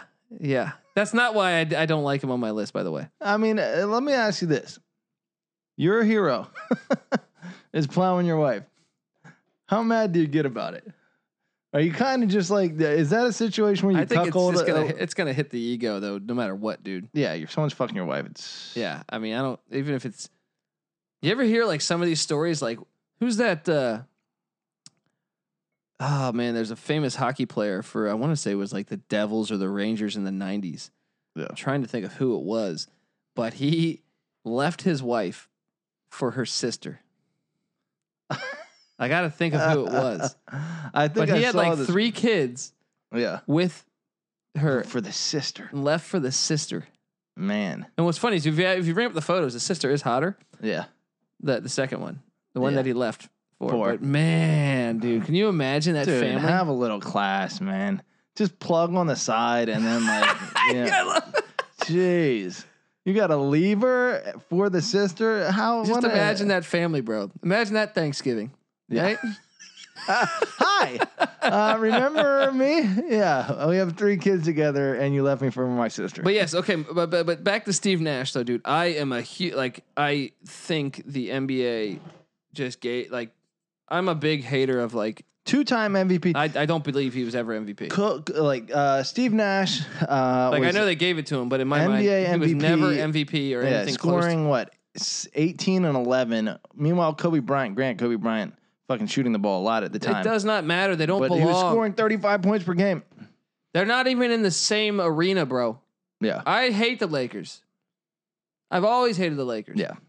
But you cannot tell me. The fact that Kobe Bryant has, 1 MVP award? Dude, Nash won? I hate Shaq as a player. I like him as a human being. Yeah. And he's way more valuable to your team than Steve Nash. Yes. Shaq had 1 MVP award himself. Steve Nash has 2. And Steve Nash beat him that one year for the MVP. Dude, Steve Nash was a terrible defensive guard. Yeah. Terrible defensive guard. He can never be number 1 in at any year. Any year, he can never be the number 1 point guard in the league, in my opinion. Especially when you consider, who was the coach? It wasn't D'Antonio. Yeah, it was. It was D'Antonio. Yeah. His system, even today, obviously is going to generate more stats, higher assists, higher scoring. Dude, he's not. It's fast paced. Anywhere close to mine. Now, granted, but I think if I was a coach, I'd be a defensive minded coach with my teams. So maybe that's why I value Steve Nash as just a guy that like good player, good role player. Yeah. But to me, he was never like. I don't ever have him in like the top 2 or 3 point guards in the league ever at one time. Yeah. I mean, he maintained. He put great numbers up. Good assists for a long time. But how'd they do in the playoffs when he's a liability defensively, man? Yeah. I agree. Absolute liability defensively. My number 10 is a guy named Mookie Blaylock, who was the opposite. Mookie Blaylock was an amazing defensive point guard. Yeah. Probably didn't get the shine he deserves because he is a quiet dude. Yeah. Quiet dude, and he also played on the Nets and the Hawks. Yeah. They weren't like... The Hawks made the playoffs, and he was... But the Hawks still didn't get it. That's the one thing. The Hawks are one of the more confusing teams to me ever because, like, for a city like Atlanta, which has all the fucking, like, brashness of New Orleans or a Miami, you know, that they haven't been able to put themselves in a position to get, like Miami in the 90s did it. Yeah. They did it, obviously, with LeBron. Like, what's up with Atlanta as a city, though? Because, like, I remember the Knicks would play... in '99, they played a series in Atlanta, yeah, and the whole crowd was pro Knicks. Yeah, It's weird. They're so like Georgia Bulldogs fans are insane. Why you know? don't they like the Hawks? You Why- had Dominique Wilkins. He went like far in the playoffs multiple Yeah, years. he's dropping like 60. Dominique Wilkins is the most underrated super. Dominique Wilkins is the best dunker ever, probably. Vince Yeah. Carter and Dominique Wilkins. Yeah. Like even Jordan admits in 1988, Wilkins should have won that fucking dunk contest, but it was in Chicago. Like better than Sean Kemp. Dominique Wilkins, Yeah. one of the flashiest, most, and he could shoot. I don't understand though, like how they don't like. Okay, I've always compared the Hawks and the Blazers since like the '80s. I feel like they were both like playoff teams every year, but they couldn't get it done. Yeah. Right? Blazers were a little bit better, Yeah. but the Blazers have an awesome fan base. The Hawks have the worst fan base. Yeah. The Hawks fan base It's is terrible.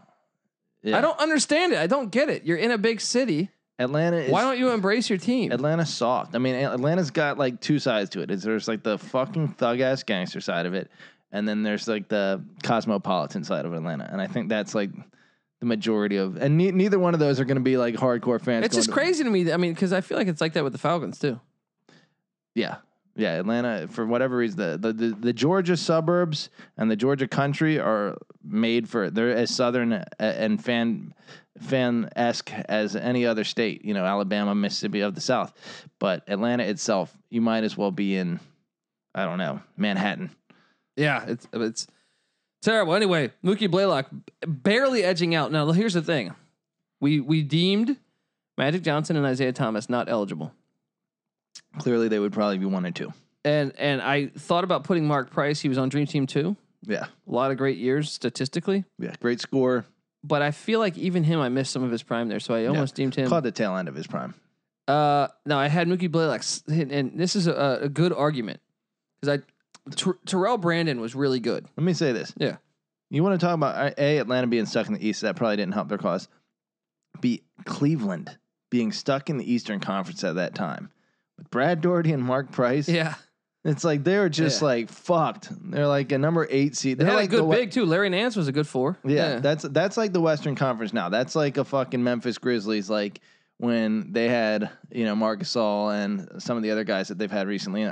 Probably be like a 3 seed in the Eastern Conference. Yeah. But like that's what Cleveland faced back then. Anyway, go ahead. And by the way, Mookie Blaylock is a 6-time first or second team NBA All Defense. Damn. 6 times. All right, led the league in steals 2 years, And certainly on the all name list, first team. Well, Pearl Jam was originally called Mookie Blaylock. I don't know if you guys knew that. Little fact for you guys out there. But people don't realize that Mookie Blaylock, say, go back to 1996, he averaged 17 a game for the Hawks, almost 3 steals per game, 5.5 boards. I mean, this guy is he should maybe even be higher in my list. Criminally underrated in my I opinion. like that you're giving the quiet guy his shine. Yeah. Thank you, Colby. I was always impressed by his game. Yeah. And I have him edging out Terrell Brandon, and really it's the tale of 2 different guards. Terrell Brandon was a really good guard to me, criminally underrated, I thought. Yeah. But he was a scorer. So Terrell Brandon would score way more than Blaylock. Yeah.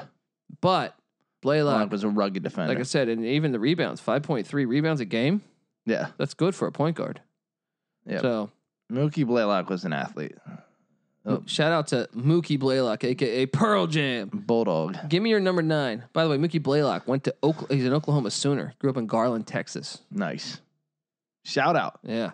My number 9, give me a guy that took his team along with another superstar, obviously. That was a good team, actually. All the way to the NBA Finals, lost in 6 to the Bulls like so many other teams did.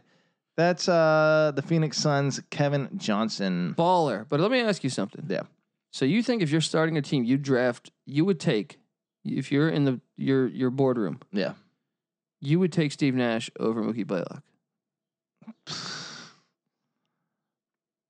It's tough to say that a guy who won MVP twice. I don't care about that. Yeah. Let's put let's put something we dug up the other day. Yeah. In 1995-96, when Michael Jordan came back, Yeah. he played 17 games. That's roughly 20% of the season. Yeah. Right? Just about 20% of the season. Finished 12th in MVP voting.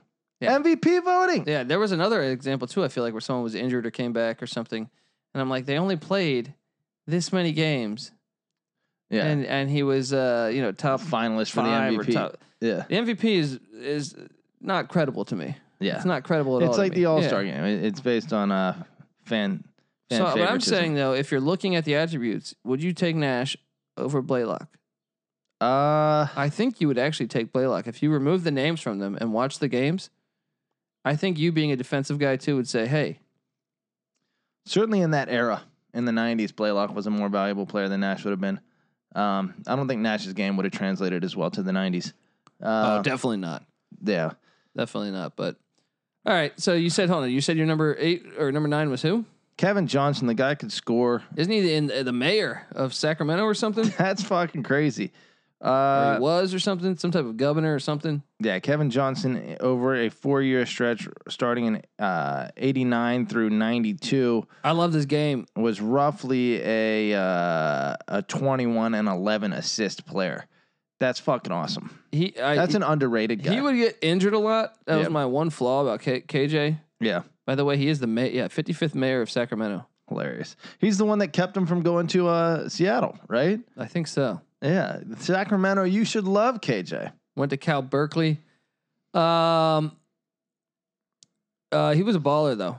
He was a true baller. 4-time NBA All Second Team, 3-time All Star, Most Improved Player 89. Got his jersey retired with the Phoenix Suns and at Cal. Now, let me ask you this: Yeah. does David Robinson have a career highlight of a 6'2" 2-point guard dunking on their That's head? true. 6'1". But did you see what happened the next time, or was it the first time? I don't know the chronological order. I think Team got him back. yeah. Well, he's got a foot on him, so he should get him back. But yeah, man, KJ. could KJ, dunk, that's man. a great highlight. He was a baller. He made my list. But I will say the only knock I would say is that the guy was very injury prone. I thought. Yeah. Well, 6'1", 180. He's getting knocked around. More physical league back then. He made my list, buddy. So just be happy at that. At my number 9, I got Penny Hardaway. Didn't make my list. Too short of a career. I think, yeah. 6'7" though. Gosh, I forgot he was that. I thought he was like 6'5", but 6'7". That's like that's freak. And I still point think guard I size. still think criminally underrated. I recently posted on Sports Gambling Podcast Instagram which players were deprived of their prime the most, or who would have been the best. Yeah, And I listed like 6 players, and everyone was going McGrady, which is fair. Great Twitter handle for Anthony Hardaway. I am 1 cent. Okay. Head coach of Memphis basketball right now. Yeah, but Penny still had enough. See, because I'm pulling up his stats right now, but he still had enough, I think, where he played long enough. Prime Penny, 22-7, 2 steals. Not much of a rebounder for being 4-time NBA All-Star, which I know, yeah, I should probably take with a grain of salt as well. Playing with Shaq and being on an expansion team. The Magic were a little bit flashy. The Magic had a thing for a second before they became an afterthought team in the NBA. If he never got injured, though, but he still had like 6 great years, dude. Yeah, the pinstripes. Yeah, Penny was when he came in. When I really think about those mid '90s teams, Orlando's probably underrated. You know, they were a damn good team. The fact that they got swept by Houston, two of the those greatest games, center of all time. Hello. 2 of those games were actually 2-point games. Like, I think if Orlando even gets, I think Nick Anderson misses 3 straight free throws. yeah, I think That's that's like an 80% free throw shooter. right.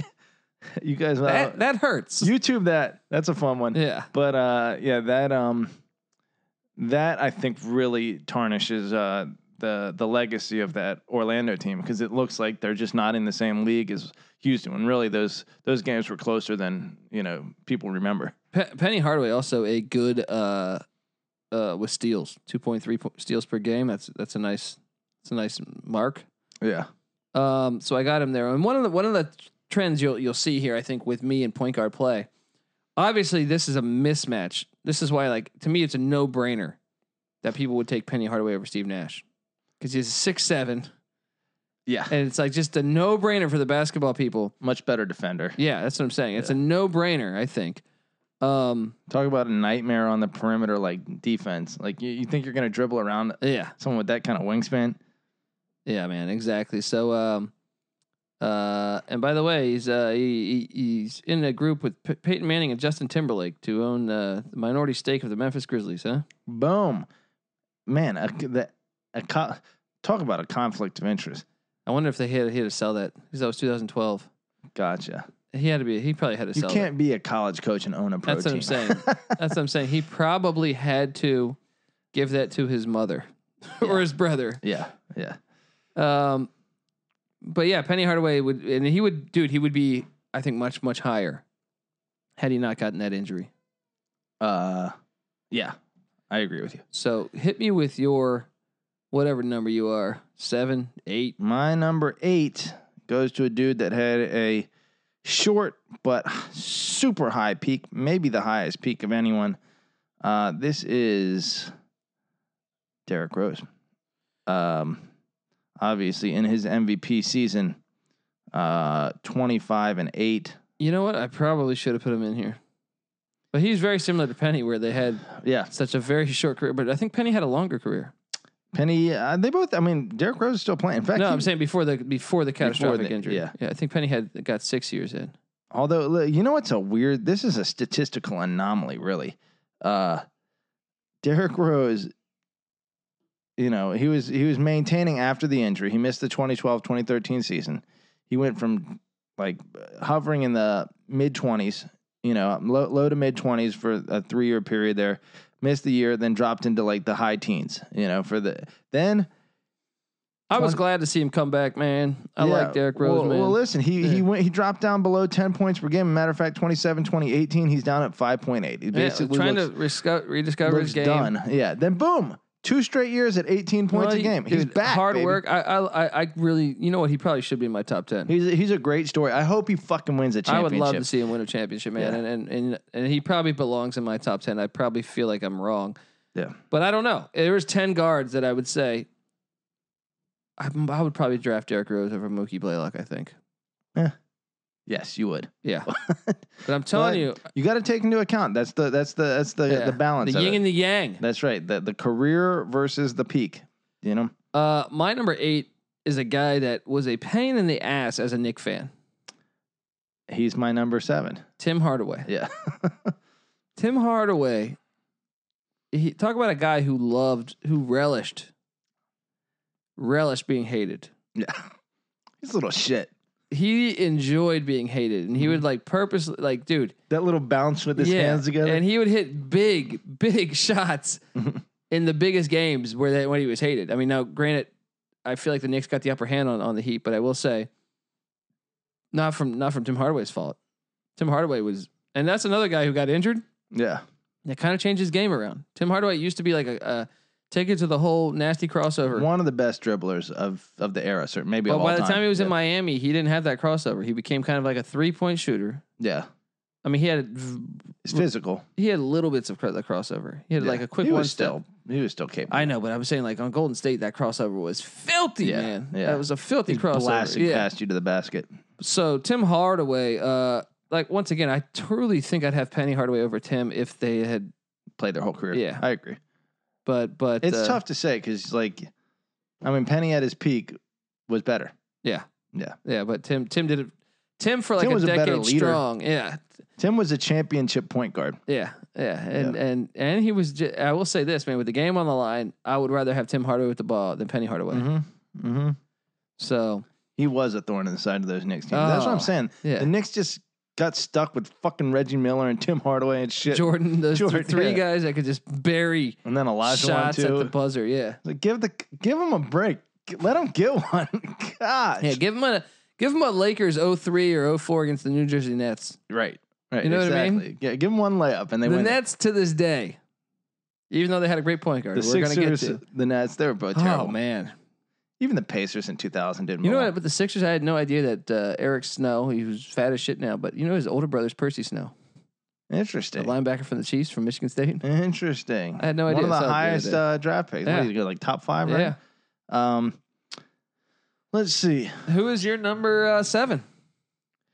Let me real quick pause while we're on topic and say, fuck Charles Oakley.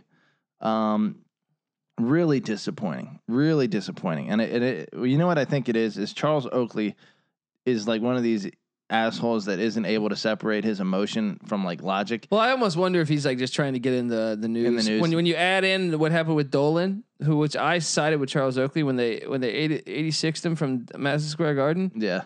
But now it starts to give me. That's a point. It starts to give me some credibility on Dolan's side. Yeah.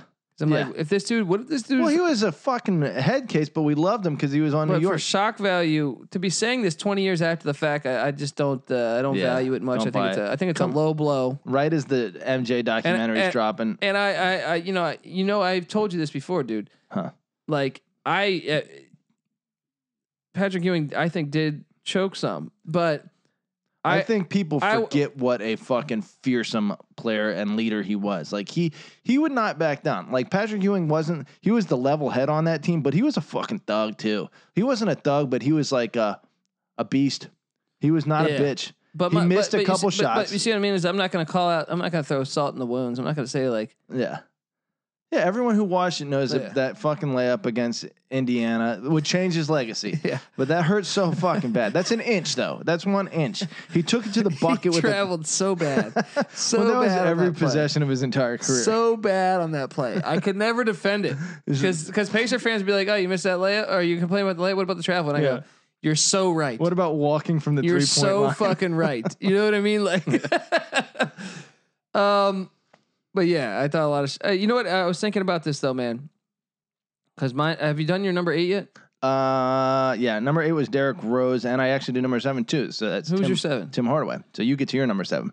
And this is interesting because now that I think about it, I don't even know that I would agree. My 7 is Kevin Johnson. I think Tim Hardaway might be better than Kevin Johnson. But they're in an interchangeable level at this point. But I almost not a ton of separation between those two players. Yeah. I feel like Tim Hardaway was kind of more cutthroat. He was more of a point guard. Kevin Johnson was a more score first. I'm just saying though, it was like a true fuck you player. Yeah. Tim Hardaway is more of a fuck you player than Kevin Johnson. I don't know that that's true. I'm saying the game's on the line. I know Tim Hardaway's an asshole. Like he will crush your fucking dreams. Yeah. You know Kevin what I mean? Johnson was a fucking beast too. He was great, but I don't remember him being ruthless. Like he wasn't. Tim Hardaway, I remember being like, "Oh, you fucker." That's why the Knicks Heat was so awesome. It was two teams with so much attitude. Tim Hardaway would relish, I feel like, in the moment. Like, man, that's the best rivalry in NBA history. I love it's that. It's either rivalry. Knicks. It's one of those three. All three involve the Knicks. Yeah. I mean, I guess Lakers Celtics is. Yeah. But because I don't think that can be the best rivalry because you only play in the finals. You have 2 times in the regular season. Yeah, well, they played in the finals like 20 times. I understand that, but the Knicks and the Bulls and the Knicks and the Heat, like they got to play each other like 10 times in the regular season, and then like 7-game series. That's true. I just feel like it leads. And you to knew more you were going to see them. Yeah, yeah. I kind of agree with that too. That said, I was thinking about it, and I want to say Lakers versus Celtics in the NBA playoffs was EA Sports. EA Sports, credit them for making cool video game titles. Going with Madden. Yeah. Going with something cool instead of like NBA 1990. They went with Lakers versus Celtics in the NBA finals. They didn't even play against each other that year. They just played against each other a bunch in the 80s, but it was Lakers versus Pistons in 1990. Right. And they're just like, fuck you, Detroit. It's Lakers versus Celtics in the NBA finals. Yeah, that's a rivalry. I wonder if Stern had something to do with that. Maybe Stern's like, "Hey, you gonna do a video game? Right. Make it Lakers Celtics. Right. Make it black versus white." Yeah. Yeah. It's like to me the NFC East. Like if a team in the NFC and the AFC had a rivalry, it would Pittsburgh never versus Dallas. It would never value to me. Can never be Dallas versus Washington. Yeah. Or Packers Bears or something. Yeah. Like where they got to play each other. You know it's happening every year. Yeah, and they fucking hate you know what I mean? The like familiarity. Yeah. The stakes. I it's love never it. for the whole thing, but and it's close. Much like to me, like you can actually go back and watch. I think even, and I'm not trying to shit on Hakeem, Rockets Knicks was a great finals. Yeah. It went 7 games. Yeah. It was a great finals. Great matchup. Yeah. But I still think the better viewing experience is watching like Knicks Pacers. Yeah, I agree. Yeah, I agree. Because you could just tell the hatred. Dude, there was no fucking Reggie Miller versus Spike Lee going on in Rockets versus Knicks. Yeah. The hatred was just at a high level. You could feel like both teams fucking truly hated each other. Yeah, exactly. When that happens, the sport is better. I know it sounds horrible, but like the Knicks Heat, dude, as a guy that's watched a ton of basketball, it was so intense. Yeah. Well, that's you saw it on the screen.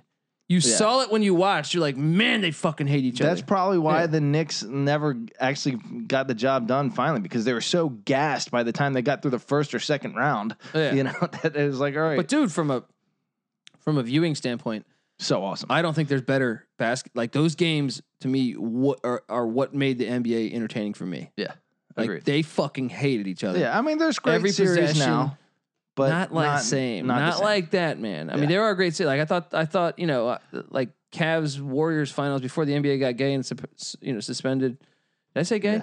Not that there's anything wrong with that. Hello. Right? Cavs Warriors had some good finals, dude. That one, Spurs versus Thunder, when the Thunder upset them, that was a fucking awesome series. No, there's been great series, but to me, it's just the level of like when you add in that hatred. Yeah, you see it on the screen. Yeah, you see it when you're watching. Agreed. We could use a little bit of that. Yeah, nowadays it was a beautiful thing to watch. I mean, I almost didn't realize how good it was. Right. Until after the fact. We did. I loved it at the time. We came to school and talked about it. I was a passionate fan. Yeah. But I'm saying but then when you like you're removed from it 10 years or 15 years and you see it like every once in a while on ESPN Classic, you're like, man, I didn't appreciate it as much as I should have been appreciating it. Yeah. So, I got Kevin Johnson though, and I think Tim Hardaway might be better. But hey, I'll keep KJ there right now. There you go. Stick to your guns, buddy. Yeah. You want my number 6? Yeah. Now we enter a different level. Not really. I mean, it's kind of no disrespect to like the likes of Tim Hardaway or Kevin Johnson. Although I do think it's a one notch above. For me, number 6 is Gary Payton. Wow. See, I think you are harsh on Gary Payton. I knew this is. I got a dude that I don't give Gary Payton enough respect. Let me tell you what I think about Gary Payton, honestly, and I think it's reflected in their playoff performances. Although they did take it to the finals and they were mildly competitive with Chicago. See, I think if okay, go. They went down 3-0 to Chicago, so it wasn't that competitive. But still, go because my flaw is more so with Sean Kemp, the guy who just I thought disappeared in big moments. Sure, yeah. Sean Kemp is Blake Griffin. He's a dunker. Yeah. But Gary Payton. Gary Payton to me, great defender. Obviously, there's no question about that. Probably the best defensive point guard maybe ever. Yeah. But and a good scorer, a very good scorer. But in terms of just leading an offense, and making it happen offensively, wasn't as much of a point guard. He was more just a guard that was an athletic talent that could score. Yeah. Not a floor general. Yeah. He's kind of out of the whole 10 for me, he's my enigma. Because I think you could make a strong case that he could be 1. Well, he's probably my next one on my list. So I'm assuming. No. I'm saying Gary Payton. Oh, Gary Payton. Okay. He's higher on my list than yours, but not much. And I don't know that I'm right because I sit there. Yeah, these two, I think I know where you're going with the other one. Yeah. But my number 6 is Tony Parker. Okay. A little higher on mine. Tony Parker's, I mean, you're a Spurs fan, so I get it. But I mean, I like Tony Parker's game. I think it's fantastic. Loved his game. Thought he was very clutch. Yeah. You know what Tony Parker had that no one really wants to acknowledge because he was on the Spurs? What's that? Tony Parker had a little Allen Iverson in his game. From a scoring standpoint, like jumping backwards in the lane, like sprinting through the lane and like flying like toward the baseline or flying toward the sideline and like hitting a shot. And it's like, I don't care how small you are. I don't care if you're Olajuwon or Robinson, you're not blocking. But you're telling me though on draft day, you're going up there and you're taking Tony Parker over Gary Payton. If I'm looking back on their entire career, that's a tough decision. That's what I mean. Is like Payton's at kind of a jack of all trades a little bit there because he's clearly the best defender. I'd say maybe Mookie Blaylock. Yeah. And Tony Parker was fortunate to be orchestrating Popovich's offense. That certainly has an impact on. I mean, George Karl's a good coach. Yeah. But Popovich. But he's proven to be a failure in the playoffs. Yeah. With the Bucks, with the Nuggets, with Carmelo. Yeah. And with the Sonics. Yeah. He's taken some teams far. But Gary Payton is like Dan Fouts. Yeah. Because you don't know where he would have been on another team. Dude, like I said, there's a strong argument that your 6th rated point guard, yours, mine's he's one spot higher. Okay. But there's a strong argument to be made that he could be number 1. Gary Payton? Yeah. Sure. And I feel like Fouts kind of has that when you look at the stats. Yeah. You're like, when you're the best defensive guard Yeah. ever and you're scoring like 22 or 23 a game and getting your assists too, yeah. like it's the championships that kind of hurt. And But I mean, that's what I'm saying. Like, so we're penalizing Peyton because of George Karl, essentially. yeah, and the supporting cast just like, I remember Peyton won a championship as a starting point guard with the Miami Heat with Shaq and one that should be an asterisk because the Mavericks probably should have won that Peyton was the starting point guard on a championship team. on the Heat in 2006 with Kinda Wade and have to Shaq. factor that into his career a little bit. Yeah. Maybe that boosts Peyton up the list a little bit for me. Anyway, Gary Payton, Tony Parker's my number 6. Number 5 for me, since I just kind of announced it, I'll let myself go first. Yeah. Gary Payton is my number 5, and I don't know that I'm right because I'll be honest, in the 90s, Yeah. I think if you would have asked me, He was the best. I think I said he's better than John Stockton. Actually, no. No, I'm saying if you would have asked me in 1998 Yeah. who I think is better, Yeah. I would say Gary Payton's better than John Stockton. I wouldn't have. My market now has changed. Yeah. My rankings, Yeah. and I don't know that I'm right. Yeah. It's close. Stockton never got a championship. Stockton got damn close. And here's one thing you forget about Stockton. We'll get to him. But who would you draft first if you're watching their skills? You would take Gary Payton first. If he's going to be the only guy like on your team, but if I have another star like John Stockton, like, your point guard shouldn't be your number 1 scorer, right? This is going to sound horrible. Yeah. How would John Stockton have fared if he was drafted by the Blazers? I think just as well. Who the fuck are the Utah Jazz? Jerry Sloan is a great coach. Yeah. He had a coach, and Sure. and that's a reward. He had a great coach for a long time. Sure. His whole career. Agreed. There's no doubt about that. There's Yeah. a chance that Stockton could have never like. He would have always been good. But I wonder. I could see him getting buried. Just not having the athleticism to like, be given the chance to run the point truly if a coach didn't, run the system as well. Yeah. So I think he always would have been good. I Yeah. think he would have put up good stats. Yeah. But I think if you were sitting there, throw the eras out. If you're them and Gary Payton both on a basketball court, you're watching a workout.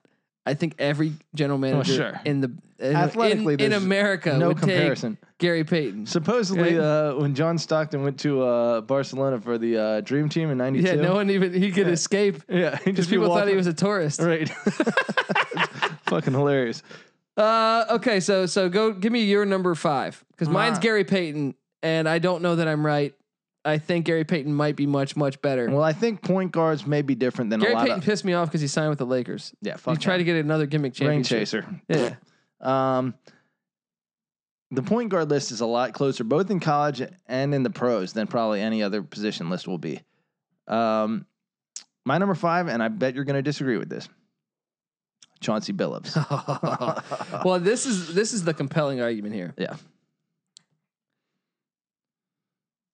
He got misused a lot of his career. You think? I do.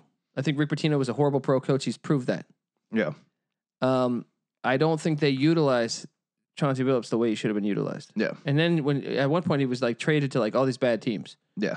But once he got Larry Brown and George Karl, really, Yeah. George Karl and Larry Brown, Yeah.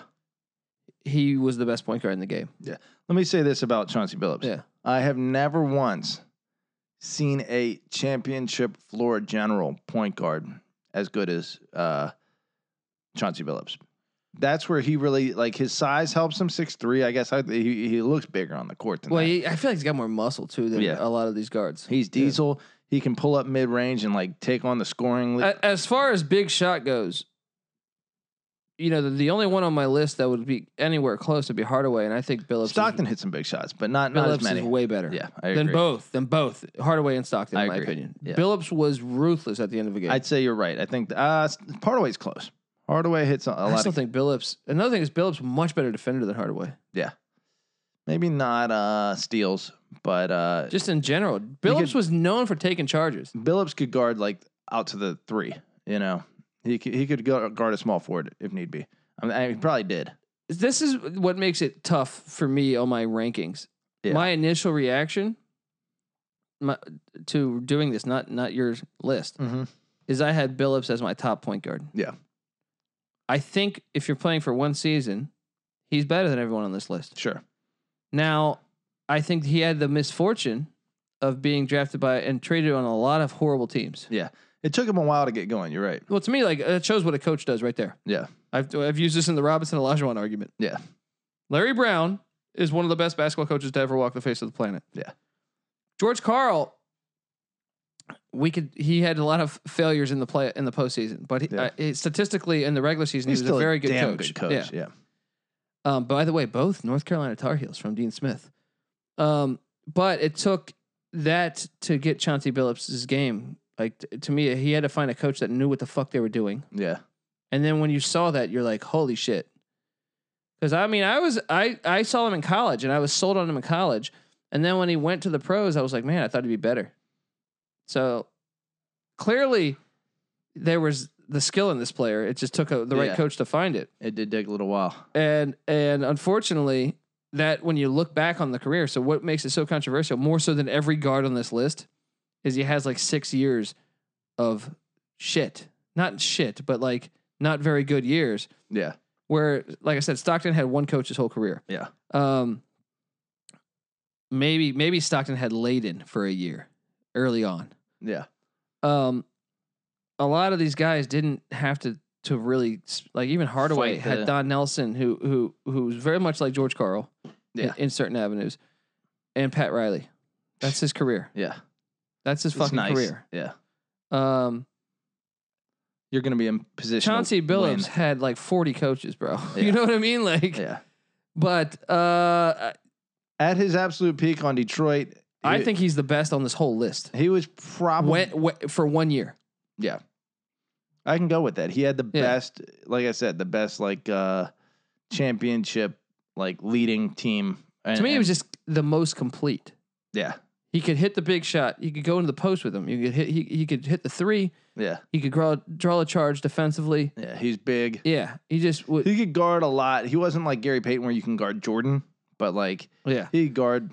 But he also would hit like a double pump fake post shot with the game on the line. Little Allen Houston. Like you're just like, what? Yeah. So yeah, he's much higher on my list. But I originally had him at number 1. Okay. But I thought, man, from a career standpoint, how could I have him at number 1? Yeah. There's the balance, the yin and the yang once again. But it's unfortunate for him because I do think if the right situation, you let Pat Riley draft him, he probably stays on the Heat his whole career. May I? Yeah. What a gent. Boink, you hear that? That's this peanut butter whiskey. I'm just peanut butter wolf over here. Drinking all Colby's good stuff. My number 5 is Gary Payton. All right. Gareth Payton. Who once again, I still think there's a good chance like a year from now, especially if I go watch some Sonics games and so, that I the opinion may change. The recency bias is definitely a thing when considering someone's career. Well, especially when you look at like I think you were going through like stats like a week ago. Yeah. And Peyton just kept coming up and I'm like, man, I'm fucking underrating him, I think. Yeah. Disgusting stats. Like if that Sonics team had performed up to their regular season level, I think a lot of that is on Kemp. Yeah. Well, I think it just broke that way. Kemp is not a guy who can get you. I love his think dunks. 1 or 2 games, like, look, people say that the regular season is not like necessarily, I mean, I agree that it's a different game than. It's a different league, in my opinion. It's a different, it's a step up. But especially with guaranteed contracts, from my experiences, my experiences like NBA is like they do. It's almost like a substitute teacher, right? In the regular season, yeah. It's like they don't. I don't really think it was give the case a fuck. As much back then. I think there was more pride back then. Yeah, like I watched a Rockets Spurs game from like '99 even, and it was a fucking dogfight. Like, and the fans were going ape shit during the regular season. But yeah, you're right. It's a Costco parking lot. yeah. Most of the games now. Okay, so you're on 4. Number 4 is Tony Parker. Wow. I thought about it. Wow. And he Look, I like Tony Parker's game a lot too. He orchestrated the Spurs to, I don't know if he was on the first championship. He hit big shots too, though. 3 championships. Besides, on big shots, I go Billups, Hardaway, Stockton, Parker. Yeah. Parker hit some big shots. He hit some big shots. And he was not the type to muscle his way in the lane and like, kind of the way that Chris Paul is, like back into someone and like. But he was still fucking really keep good, the spacing going. But yeah, he's like a dude that will run off a million screens. Not a great passer. Decent enough, but not great. Yeah, decent enough. But I feel like kind of an offensive. Gary Payton is a much better passer. Probably, yeah. Maybe there's something there that I'm not like taking into consideration. Certainly benefits from like being in Popovich's system. One thing I think that's underrated about Tony Parker is, to me, when I watched him, like by far the fastest player in the entire league. He was very fast. Yeah, he was very. Like, but people can say that about Nash. Nash was pretty fast too. Yeah, that's true. Yeah, I got, like I said, I had Parker at 6, so we're not that far off on this. Okay. Give me your number 4. My number 4 is Chris Paul, and I don't know. Once again, Chris Paul, from what I understand, is a very difficult teammate. Yeah. When I value that, I say, I think you've Gary just Payton, inspired to make him my number 3 because I can't put him in front of number 2. He was my number 2. But I think you can make a strong argument that Gary Payton's better. Now, I love Chris Paul's very complete game. Yeah. Very complete game. Yeah. But gosh, you think he's better than Gary Payton? I don't know. I have him better than Gary Payton. But I don't know that I'm right. Chris Paul is the prototype point guard. Chris Paul, if you can make a point guard. If you need a bucket. Yeah, he's got you, right? He can score enough to be the guy that takes over a game, but primarily speaking, he's going to direct the offense with absolute maximum efficiency and effectiveness. Yeah. Like the fact that he hasn't gotten past the second round of the playoffs, I believe. Yeah. Is not only apparently all of his teammates hate him. Well, he's a douchebag, man. That guy is a fucking douche. I love his game. Game. When he went to the Clippers, I was so happy. I was watching it like 82 games of the year. Yeah. I'm like, man, it's great to watch a good point guard in the NBA again. You were a big Clips fan because you love an underdog and they hadn't done shit and they were just coming up. I grew up, even when I was in the 80s and 90s, they were so bad, I wanted to root for them. I felt like I tried to root for them. They have like Loy Vaught. Yeah. They're just so bad that you can't even root for them. Eric Piatkowski. But I mean, I was all about him. I was like, hey, if I could catch him on a TV, at one point in the late 90s, I was even getting the NBA package. Yeah. So I could catch them on. They were still shitty, but I mean. I've got a package for you. Oh, hey. No, pause. You are slightly that guy. Chris Paul, though. You got to wonder about the big game, and obviously that teammate thing does have something to do with being the best point guard. Yeah, and being like here's the difference. People, and this is why you all out there are all douchebags. Every person, I'm convinced 99% of you guys are douchebags because you're gonna say, well, Michael Jordan was allowed to be a dickhead. Like, he's so great because he just tell his players what to do. He demanded greatness. Chris Paul does the same shit. No one likes him except he doesn't have David Stern. That's pushing him for fucking victories. Well, Jordan stylistically he had the Jordan shoe. He's going to dunk. Yeah, he's got the shoe. And the Air Jordan shit. Wearing black and his red. Dunks are, dude, there's plays. Shout out to Cliff Levingston. Jordan does a move against the Hawks in the 80s where he pump fakes. And Cliff Levingston has no idea where he's at on the court now. Jordan's like penetrating the lane and he goes like this. Yeah. And Levingston follows it. And then Jordan just goes up for like a dunk with his left hand. And it is so bad. It's so embarrassing. So to Cliff Levingston. Oh. Right? Cliff Levingston. I thought Cliff Levingston was on the Bulls. He was later. This is when he was on the Hawks with Dominique. Okay. It's just so bad that Jordan had those plays in his pocket. Just embarrassed the living shit. I mean, dude, I hated those Bulls teams. Yeah. You watch this highlight, you're like, oh my fucking God. Yeah. Oh, of course. But I'm saying that helps your marketability. Yeah. So it lets you get away with more. Yeah. It's almost like Kemp in a way. Kemp's dunks. Jordan was way more complete than Kemp. Of course. I'm not comparing the two. Yeah. But I'm saying Kemp's dunks added a marketability. You'll tolerate a lot of bullshit to see that. I think Kemp's marketability was better than the actual player. Probably. Kemp averaged a ridiculous amount of turnovers a game. Yeah. People don't remember that. He was a fucking liability a little Yeah. bit. He was just a Yeah. dunking. Yeah. He is Blake Griffin. Yeah. Okay, hold on. So you're number But 3? not as much of a pussy as Blake Griffin. Your number 3 is who? Chris Paul. I just changed it. Okay, so my number 3 is a guy named Johnny Stockton. Cool. Talk. I've kind of already made my point that I don't know how good he would be on another team. I think he'd always be good. Peak versus career, the yin and the yang. We see which side you're choosing here. I told you this. Yeah. Back in the 90s, I believed Gary Payton was better. Yeah. When they played head to head, I think Gary Payton was better. But when you look at the career, when I had some distance from Gary Payton, Yeah. that's why I don't know that my list is right. Yeah. With John Stockton just stayed at probably number 2 point guard in the league Gary Payton can for create his own shot. 20 years straight. I don't think John Stockton can create his own shot. I don't think he can create his own But shot. you do a pick and roll action. But yeah, maybe by running the offense he can create his own shot, and he did quite a bit. Yeah. Same. What a little bit of Tom Brady here. Ran the same offense his whole career. Yeah. No, great comparison. Yeah. Great comparison. Amazing comparison. John Stockton, look, he did hit big shots though. He did. I remember that 3 against Houston. Yeah, ended that series. That was a wide open look though. Yeah. A But he wide open splashed look. it. Great screen, a great play design by Sloan. Yeah. I remember watching the last game. My dad was a big Jordan fan. Chicago Bears fan. He loves Chicago. Yeah. He grew up a Ditka guy. So I'm on the phone with my dad. We're watching the game, and then Jordan hits the shot, and then my dad, out of respect for me, I knew he was loving it, but it was just dead silence for 15, 20 seconds. And I was like, I hate Jordan. Right? And then, obviously still in awe of what just happened, appreciating the moment, but more hatred. And then I said to my dad, John Stockton's going to hit this next shot and win the game. And he fucking comes off the screen. He didn't need a 3. We We watched this the other day. Yeah. I don't understand the play design. Back iron. If John Stockton hits that shot, that's the most legendary play in Salt Lake history. But guess they go what? to Game 7 You know why he in couldn't Salt hit Lake it? City. Why? Because it was contested.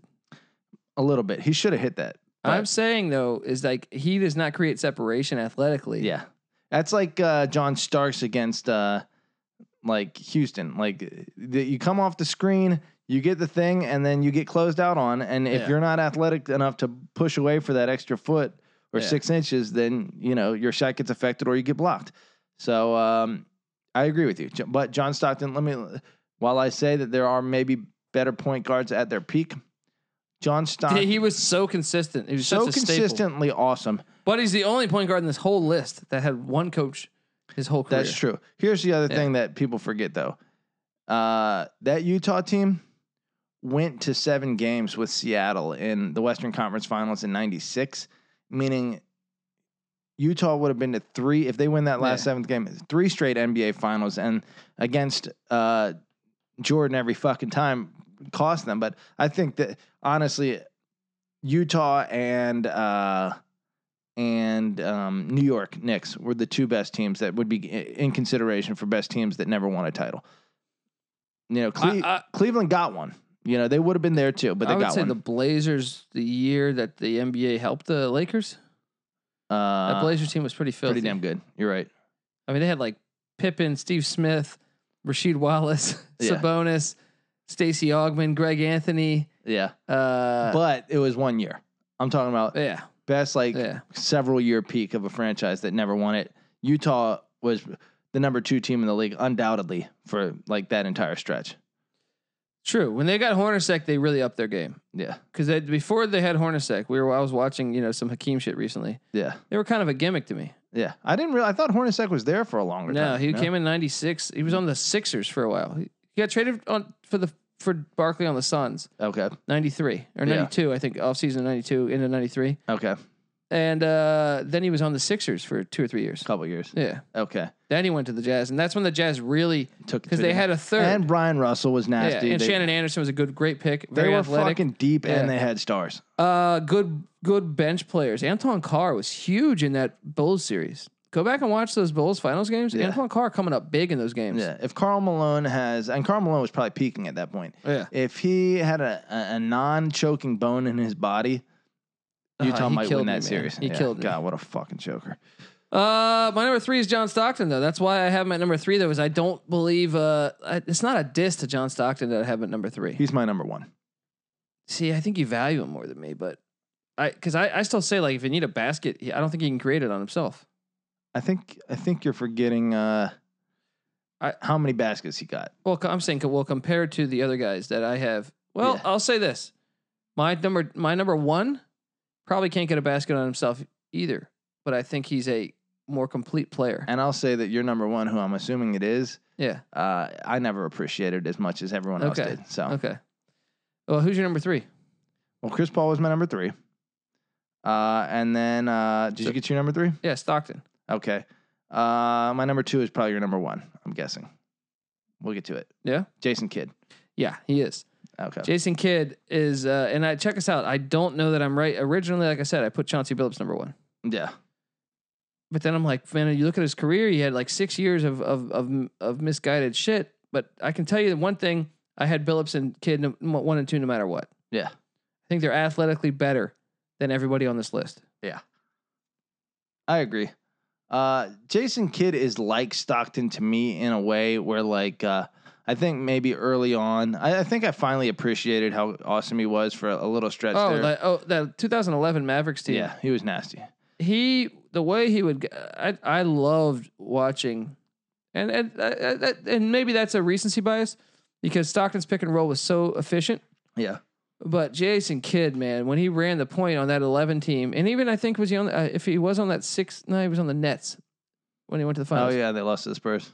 I just He love took 2 different teams to the championship. I love his fucking game, dude. I love like great defensively. Yeah. Basketball IQ, I think he's probably the best on this entire list. Yeah. And just More athleticism than Stockton had. so nice with it too. I actually think more of a point guard than John Stockton. I know that's crazy. Because Stockton to me would run that high pick and roll all the time. Yeah. Jason Kidd was a floor general. A floor general. Yeah, agreed. You know what I mean? Like more so than anyone on this list, I think. Chauncey Billups right there. Yeah. But Jason Kidd did it for way longer. It's just so unselfish. Chauncey Billups would pull up for 3. Well, that's what I'm saying. Is Jason Kidd probably? It's almost like a credit to Jason Kidd that I don't give him the credit that he deserves because that's what a point guard kind of should do. You know, they kind of should just run the fucking team.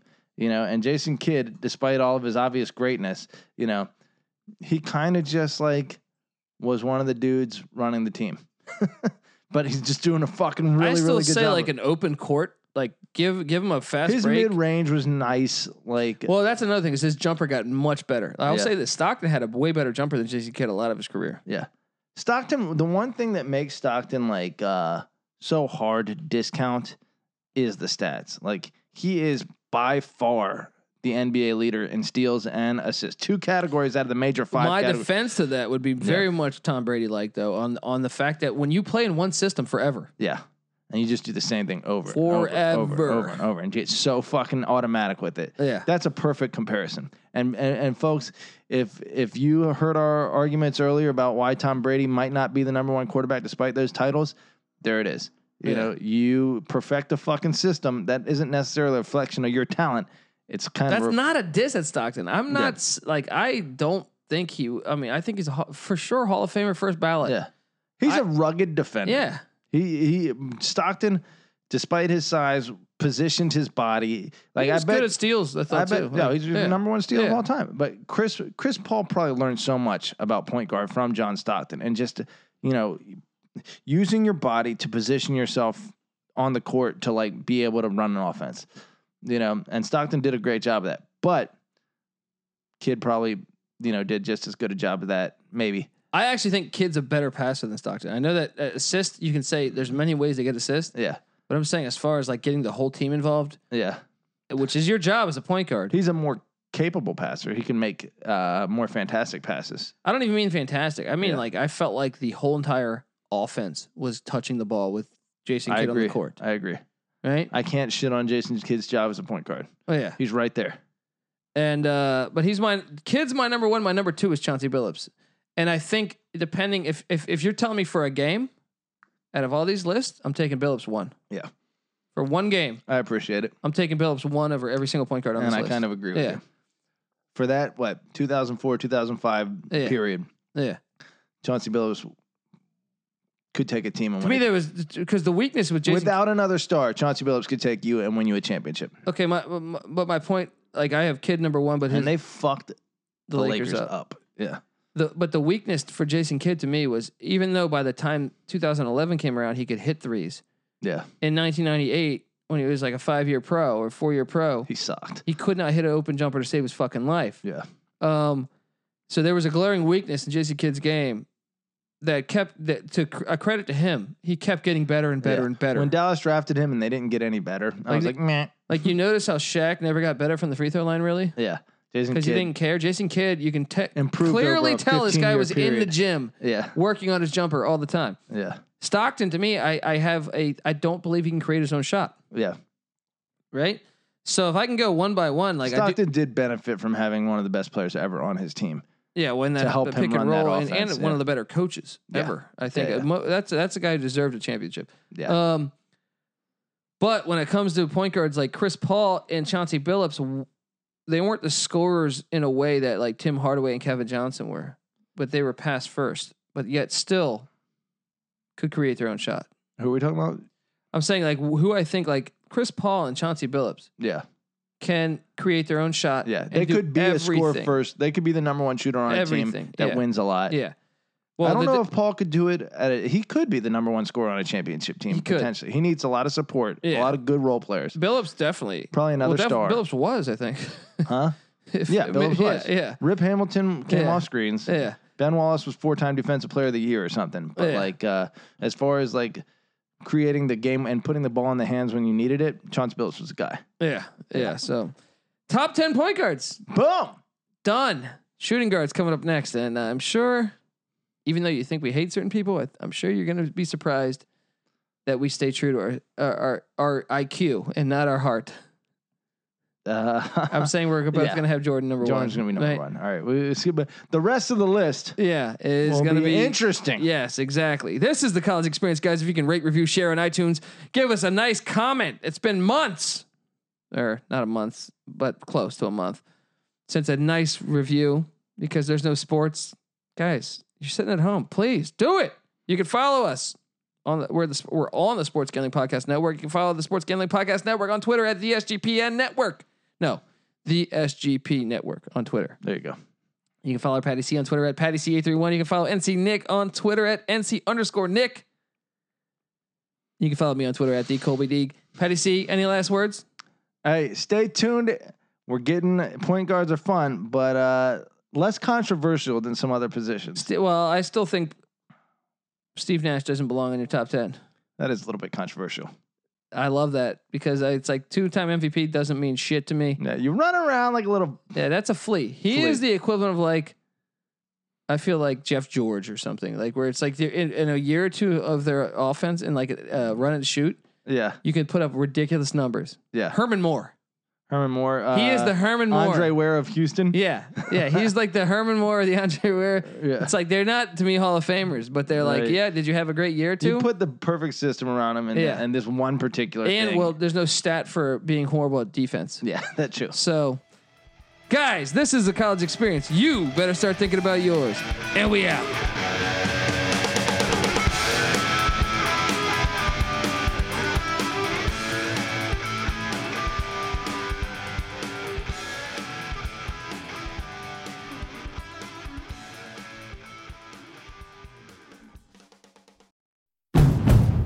It's finally spring, and I'm saying goodbye snow, hello adventure. And during the Honda Dream Garage Spring Event, you can get epic deals on your favorite Honda model. Ready to get rugged? Then take the off-road in an all-wheel drive Honda SUV, like the CR-V, HR-V, Pilot, Passport, or redesigned Ridgeline. Want to take a spring road trip? Then check out a fuel-efficient turbocharged Civic or Accord. Say goodbye to winter and hello to a new Honda. Don't miss huge savings during the Honda Dream Garage Spring Event, now at your local Honda dealer.